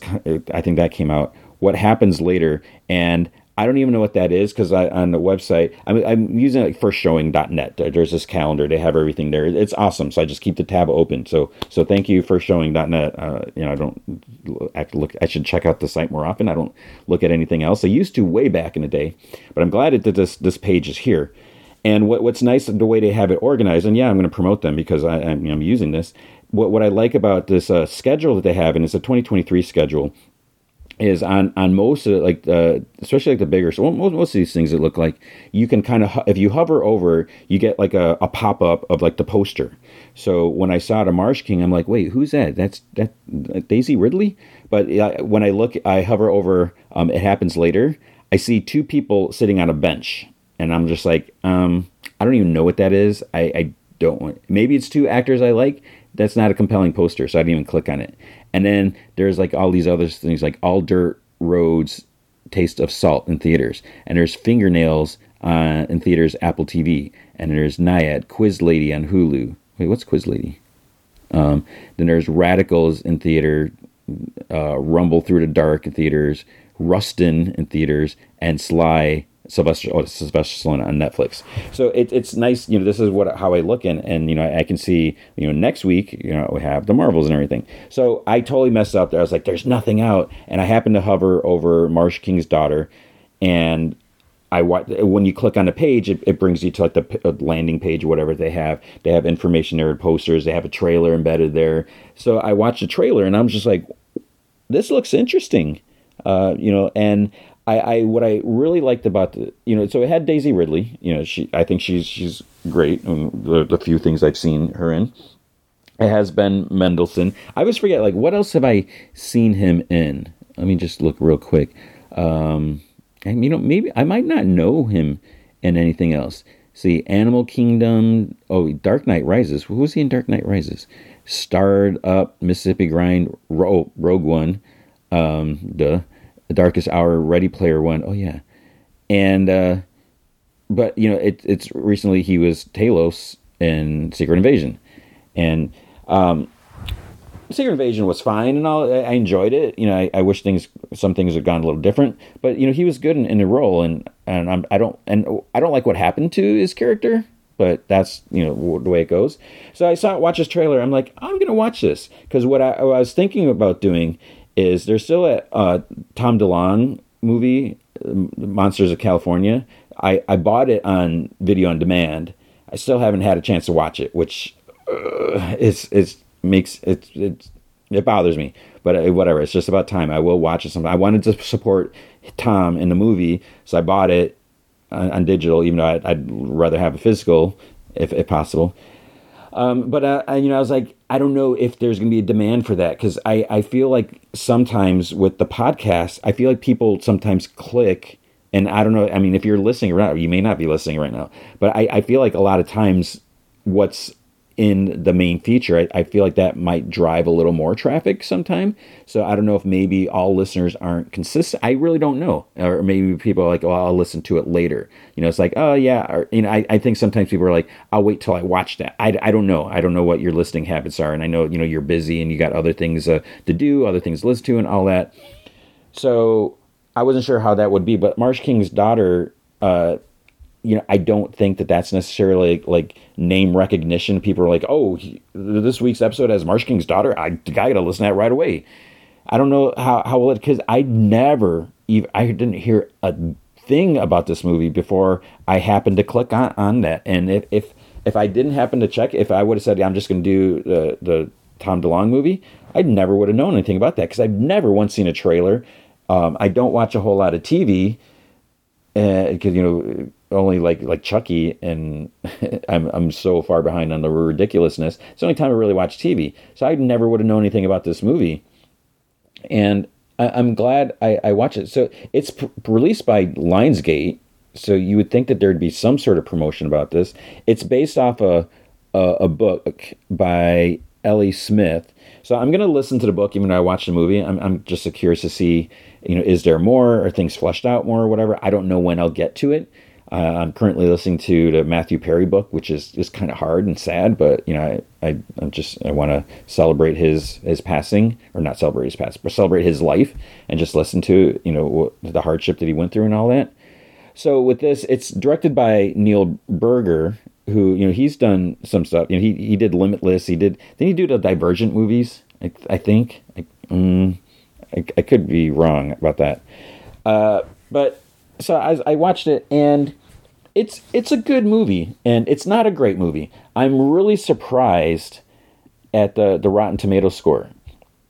So let me just refresh to see. The Rotten Tomatoes score, it's at a 38%, but what's weird is there's no audience score. And still, we're talking, a couple days after, release and all that, because usually once the preview nights, the Thursday night showings go, I think some people start submitting reviews or whatever, the audience scores, but there's nothing here. So I don't know what that is. And part of me is like, did it just not open wide? Because at my theater, my theater has lots of screens. It was like in the very last one. And this is it's a place where when you walk down this hall, the way it's laid out in the building, whatever, you have to go down to all these halls, and you have to turn this way and go. I'm like, wait, am I about to? Because I'm rarely in that theater, and I like that theater. I actually feel like I like this one better than one of the other smaller ones. And I'm like, am I going to end up outside in the back alley or something? Because am I going to go out the wrong door? And I'm like, wait, where's the door? Then there it is. And so it was in a smaller theater. And it was just, I feel like there's no promotion on it. All right, what is it about? Here's the movie info. I'm just going to read this directly. This is from Rotten Tomatoes. In the tense thriller, The Marsh King's Daughter, a woman with a secret past will venture into the wilderness she left behind to confront the most dangerous man she's ever met, her father. Which, okay, that's a little dramatic there. In the film, Helena's seemingly ordinary life, so that's Daisy Ridley, hides a dark and dangerous truth. Her estranged father is the infamous Marsh King, Ben Mendelsohn, whatever, the man who kept her and her mother captive in the wilderness for years. When her father escapes from prison, Helena will need to confront her past. Knowing that he will hunt for her and her family, Helena must find the strength to face her demons and... Wait, hang on, show more. And outmaneuver the man who taught her everything she knows about surviving in the wild. That description's a little cheesy, but it's pretty close to the mark. based off of that, I don't know if there's not necessarily spoilers there, but it starts off where she's maybe like 12 years old. She's living out in the middle of nowhere. I think they're in like Michigan. It doesn't say here. I'm pretty sure it was like the Michigan Upper Peninsula, whatever area. So it's like total middle of nowhere. And, they live in this shack. There's, out in the woods, there's, like a pond or river. There's a river nearby and a lake and all that. And, we see her, she's just, her dad's like teaching her things. She kind of sneaks out. She's supposed to be doing chores around the house, whatever. And she just wants to hang out with her dad, and he's teaching her to hunt and track and just all this stuff like that. And the other thing he does like self tattoos, because she's got like these dots like on her face, and it's supposed to be like those are the only tears he wants to see in her face or something like that. And that doesn't seem like a good thing if that's what he said. It's almost like that he doesn't want her to cry. You're like, she has to be tough. She can't, which that's a load of crap. But she has some other tat. Like you see in a trailer, there's like a tattoo like on her neck of, I think it's like a deer or stag. It was like after her first kill or something like that. So she's got these tattoos on her, which, I mean, as a kid, it's like, you give her a choice, whatever, and maybe she thinks it's cool and all that. But she has these as an adult, and she's got the secret life. And so there's times like the ones on her face. There's a whole thing. She's at work, working in an office and she's got to like cover them up. It's like really hot, and she goes like to wipe some some sweat from her. Then she like realized she wiped off some of her foundation, so she has to go touch it up and stuff like that. But anyways, so we see her as a kid, all this stuff like that, and it seems like things are pretty well. Her mom's a little, but sometimes that's how it is. And then eventually, if you didn't know the story, you realize that they were being held captive there because something comes and the mom, she's like, we gotta go, we gotta run, whatever, and because what happens is someone gets lost or like on an ATV and they come up and she's like, you got to get us out of here. But the guy's like, I don't know where I'm at. I'm turned around and then things kind of like tense up from there. And so then life goes on. They make it back to civilization, and dad gets arrested. He's in jail. What else did he do? Spoiler: he kills a guy in ATV. So there's that. And he gets locked away, and she has no idea what's going on. Helena, and as a kid, she's like, "What'd you do?" She's like yelling at her mom, and she's like, "Where's dad?" and all this stuff like that. So then she grows up, and then she's married, she has a kid. No one, her husband doesn't even know her past. They go to like a work function for him, and this lady's like, "Oh, that's an interesting tattoo." And then you can see her; she's a little uncomfortable. She tries, it's like on her neck. She tries covering it up with her hair and everything like that. But then the lady like asks about another one, and she's like, "Oh wait, where'd you get that at?" And it's like, "Lady, read the room, even though you're outside." It's like she obviously doesn't want to talk about it, and she's like, "Oh, just got it too young." And eventually, what happens? Marsh King, her dad, escapes from prison. I won't go into the house or whatever. And news comes out, and then like all the police, FBI, they go to her house, and then like when she's like, "What are you doing here?" Or whatever, and she's like freaking out. And her husband comes home. He has no idea what's going on. He's kind of a jerk at the beginning, and he's like, "I'm gonna take the daughter," and it's like, we'll talk later. And it's like, I get that you'd probably be pissed and everything like that, but you got to understand there must be some reason. And because he heard about the Marsh King escaping on the radio, he does come around. He is a little more compassionate later, but at that first reaction, I'm like, this guy's a jerk. So that's basically like the story like that. It's like he escaped. Is he going to come back? And maybe the way that the script is, the story is, and I don't know how the book is. But it is a little thin, all that. So basically, he just wants to be a family again. He's been in prison all these years. He just wants to be back with her. Her mom. I say I'm not feeling I'm saying too much. Her mom passed away, and so he wants it to be. I guess I won't say anything. He wants them to be together, and but she's like, it's like, no, I have a family type of thing, and she's not going to want to go for that, and you can kind of figure out where it's going to go. I was skimming through the little sound bites on Rotten Tomato, and some people, actually, I guess I can go back. Let's see where I have here.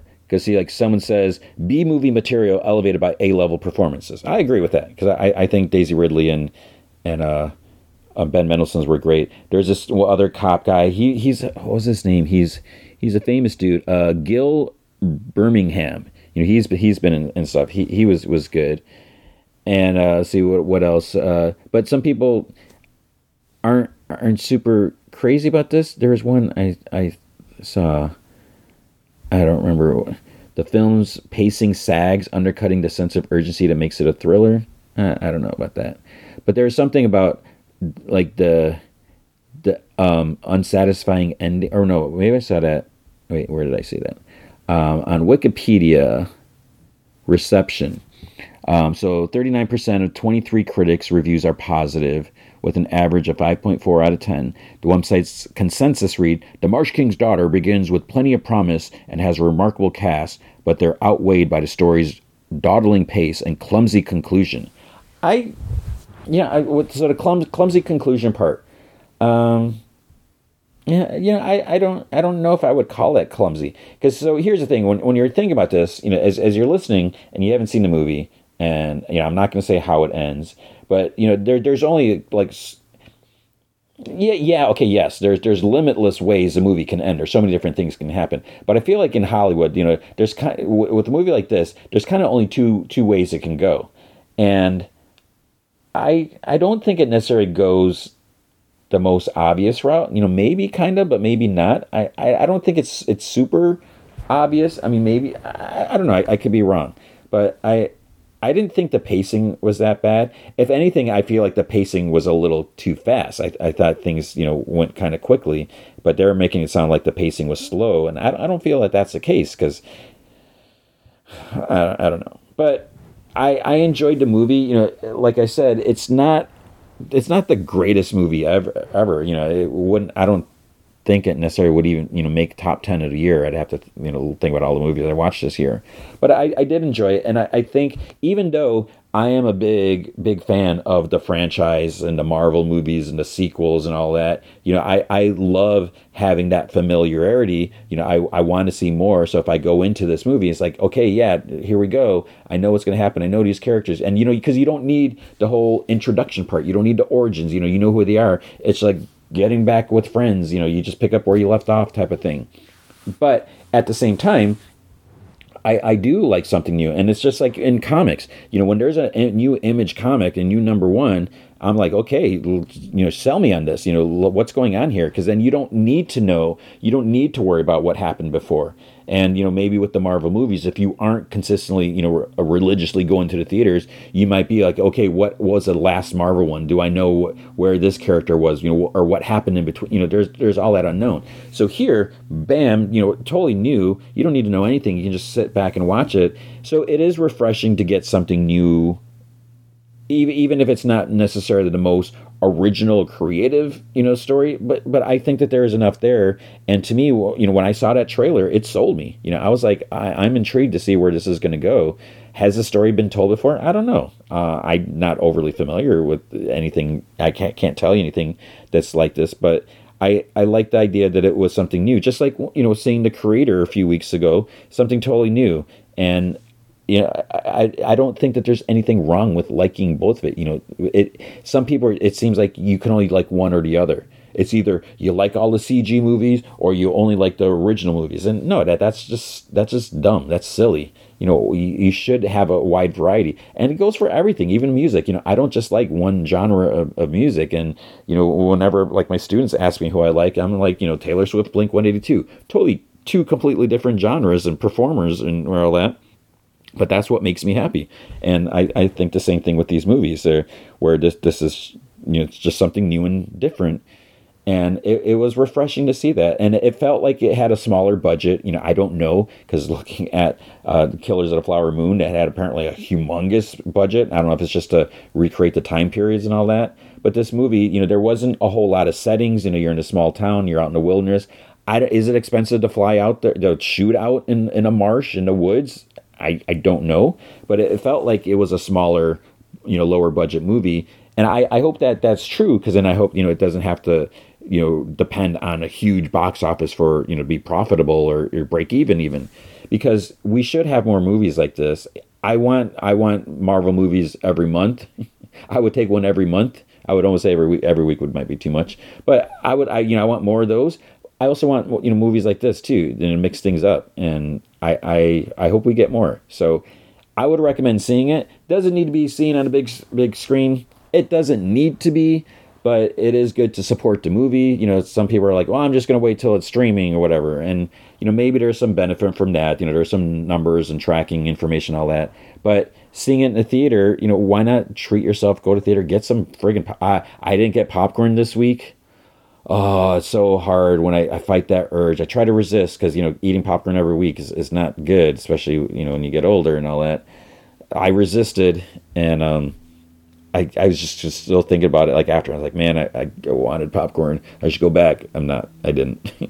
But I think it's worth watching. It's not the best movie ever, but like I said, the performances were good. It's interesting, and there's some cool moments in that. And yeah, so The Marsh King's Daughter, and I'll probably listen to the book after I finish the Matthew Perry book, just to see how it compares. And that'll take me a while because I don't spend hours and hours listening, but if I think of it, maybe I can mention it. I don't know if anyone's going to remember by the time I'm done, but it's worth watching.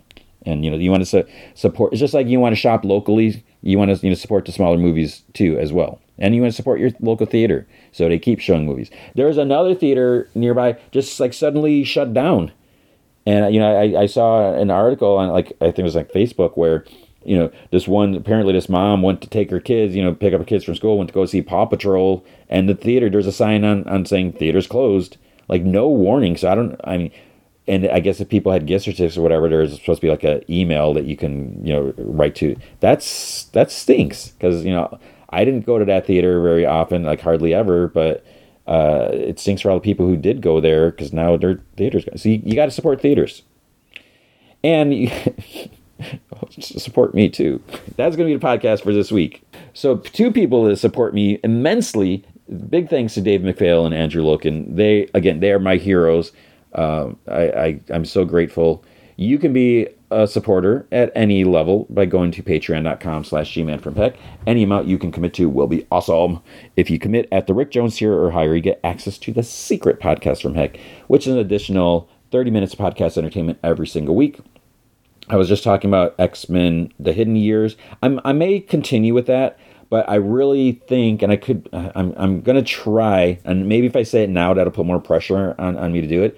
I really want to delve into the Batman Catwoman Battle for Gotham, story arc, because there's things that I want to talk about, and I have some thoughts on it. I don't necessarily agree with some things, but so I might do an off my mind about that, and yeah, it's not really an off my mind worthy necessarily. I don't know. We'll see, but I might do that by saying it. That might be forcing me to do something because I want to do something a little different. I just want to, cover comics week after week, and like I always say, whatever you want. If you're a patron, you let me know what you'd like me to talk about on that bonus podcast.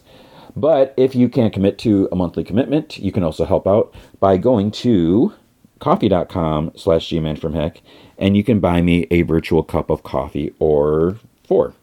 And that's ko-fi.com/gmanfromheck. Okay, so now for real, what is going to be next week?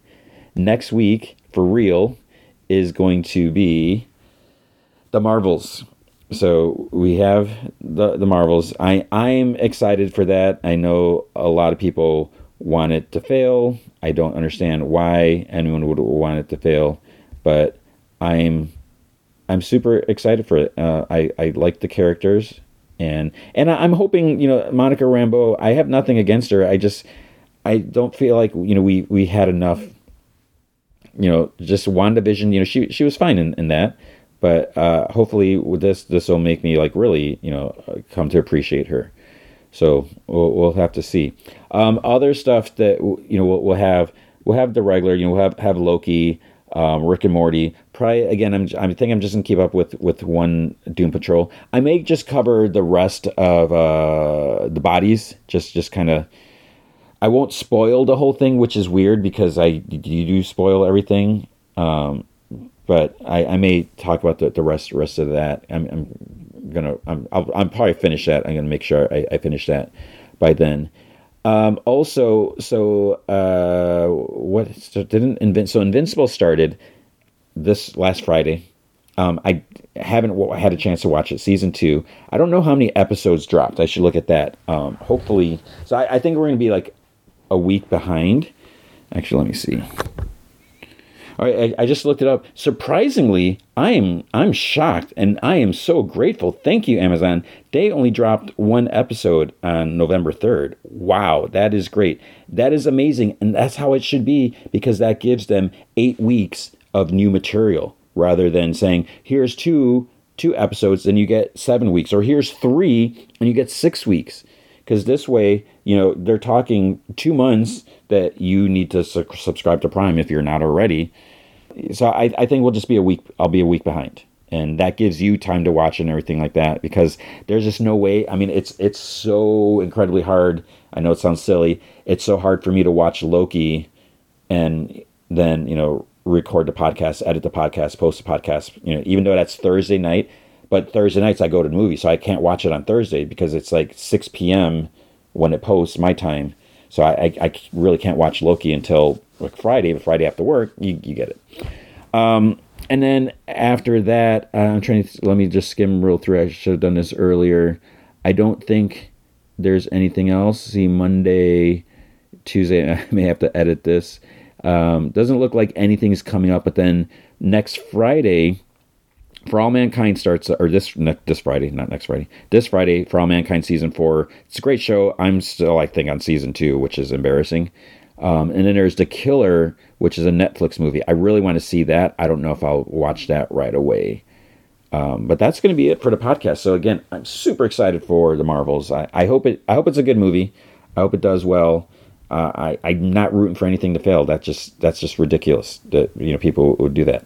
I'm not even a root for the Zack Snyder Rebel Moon to fail. Like, what I hope the Snyder fans are happy with. I hope it's a good movie for whatever Netflix is paying and all that. I just be positive. So try to be positive in life. Try to be a good person. Take care of yourself. Take care of others. Just try to do the right thing. And just be good to each other.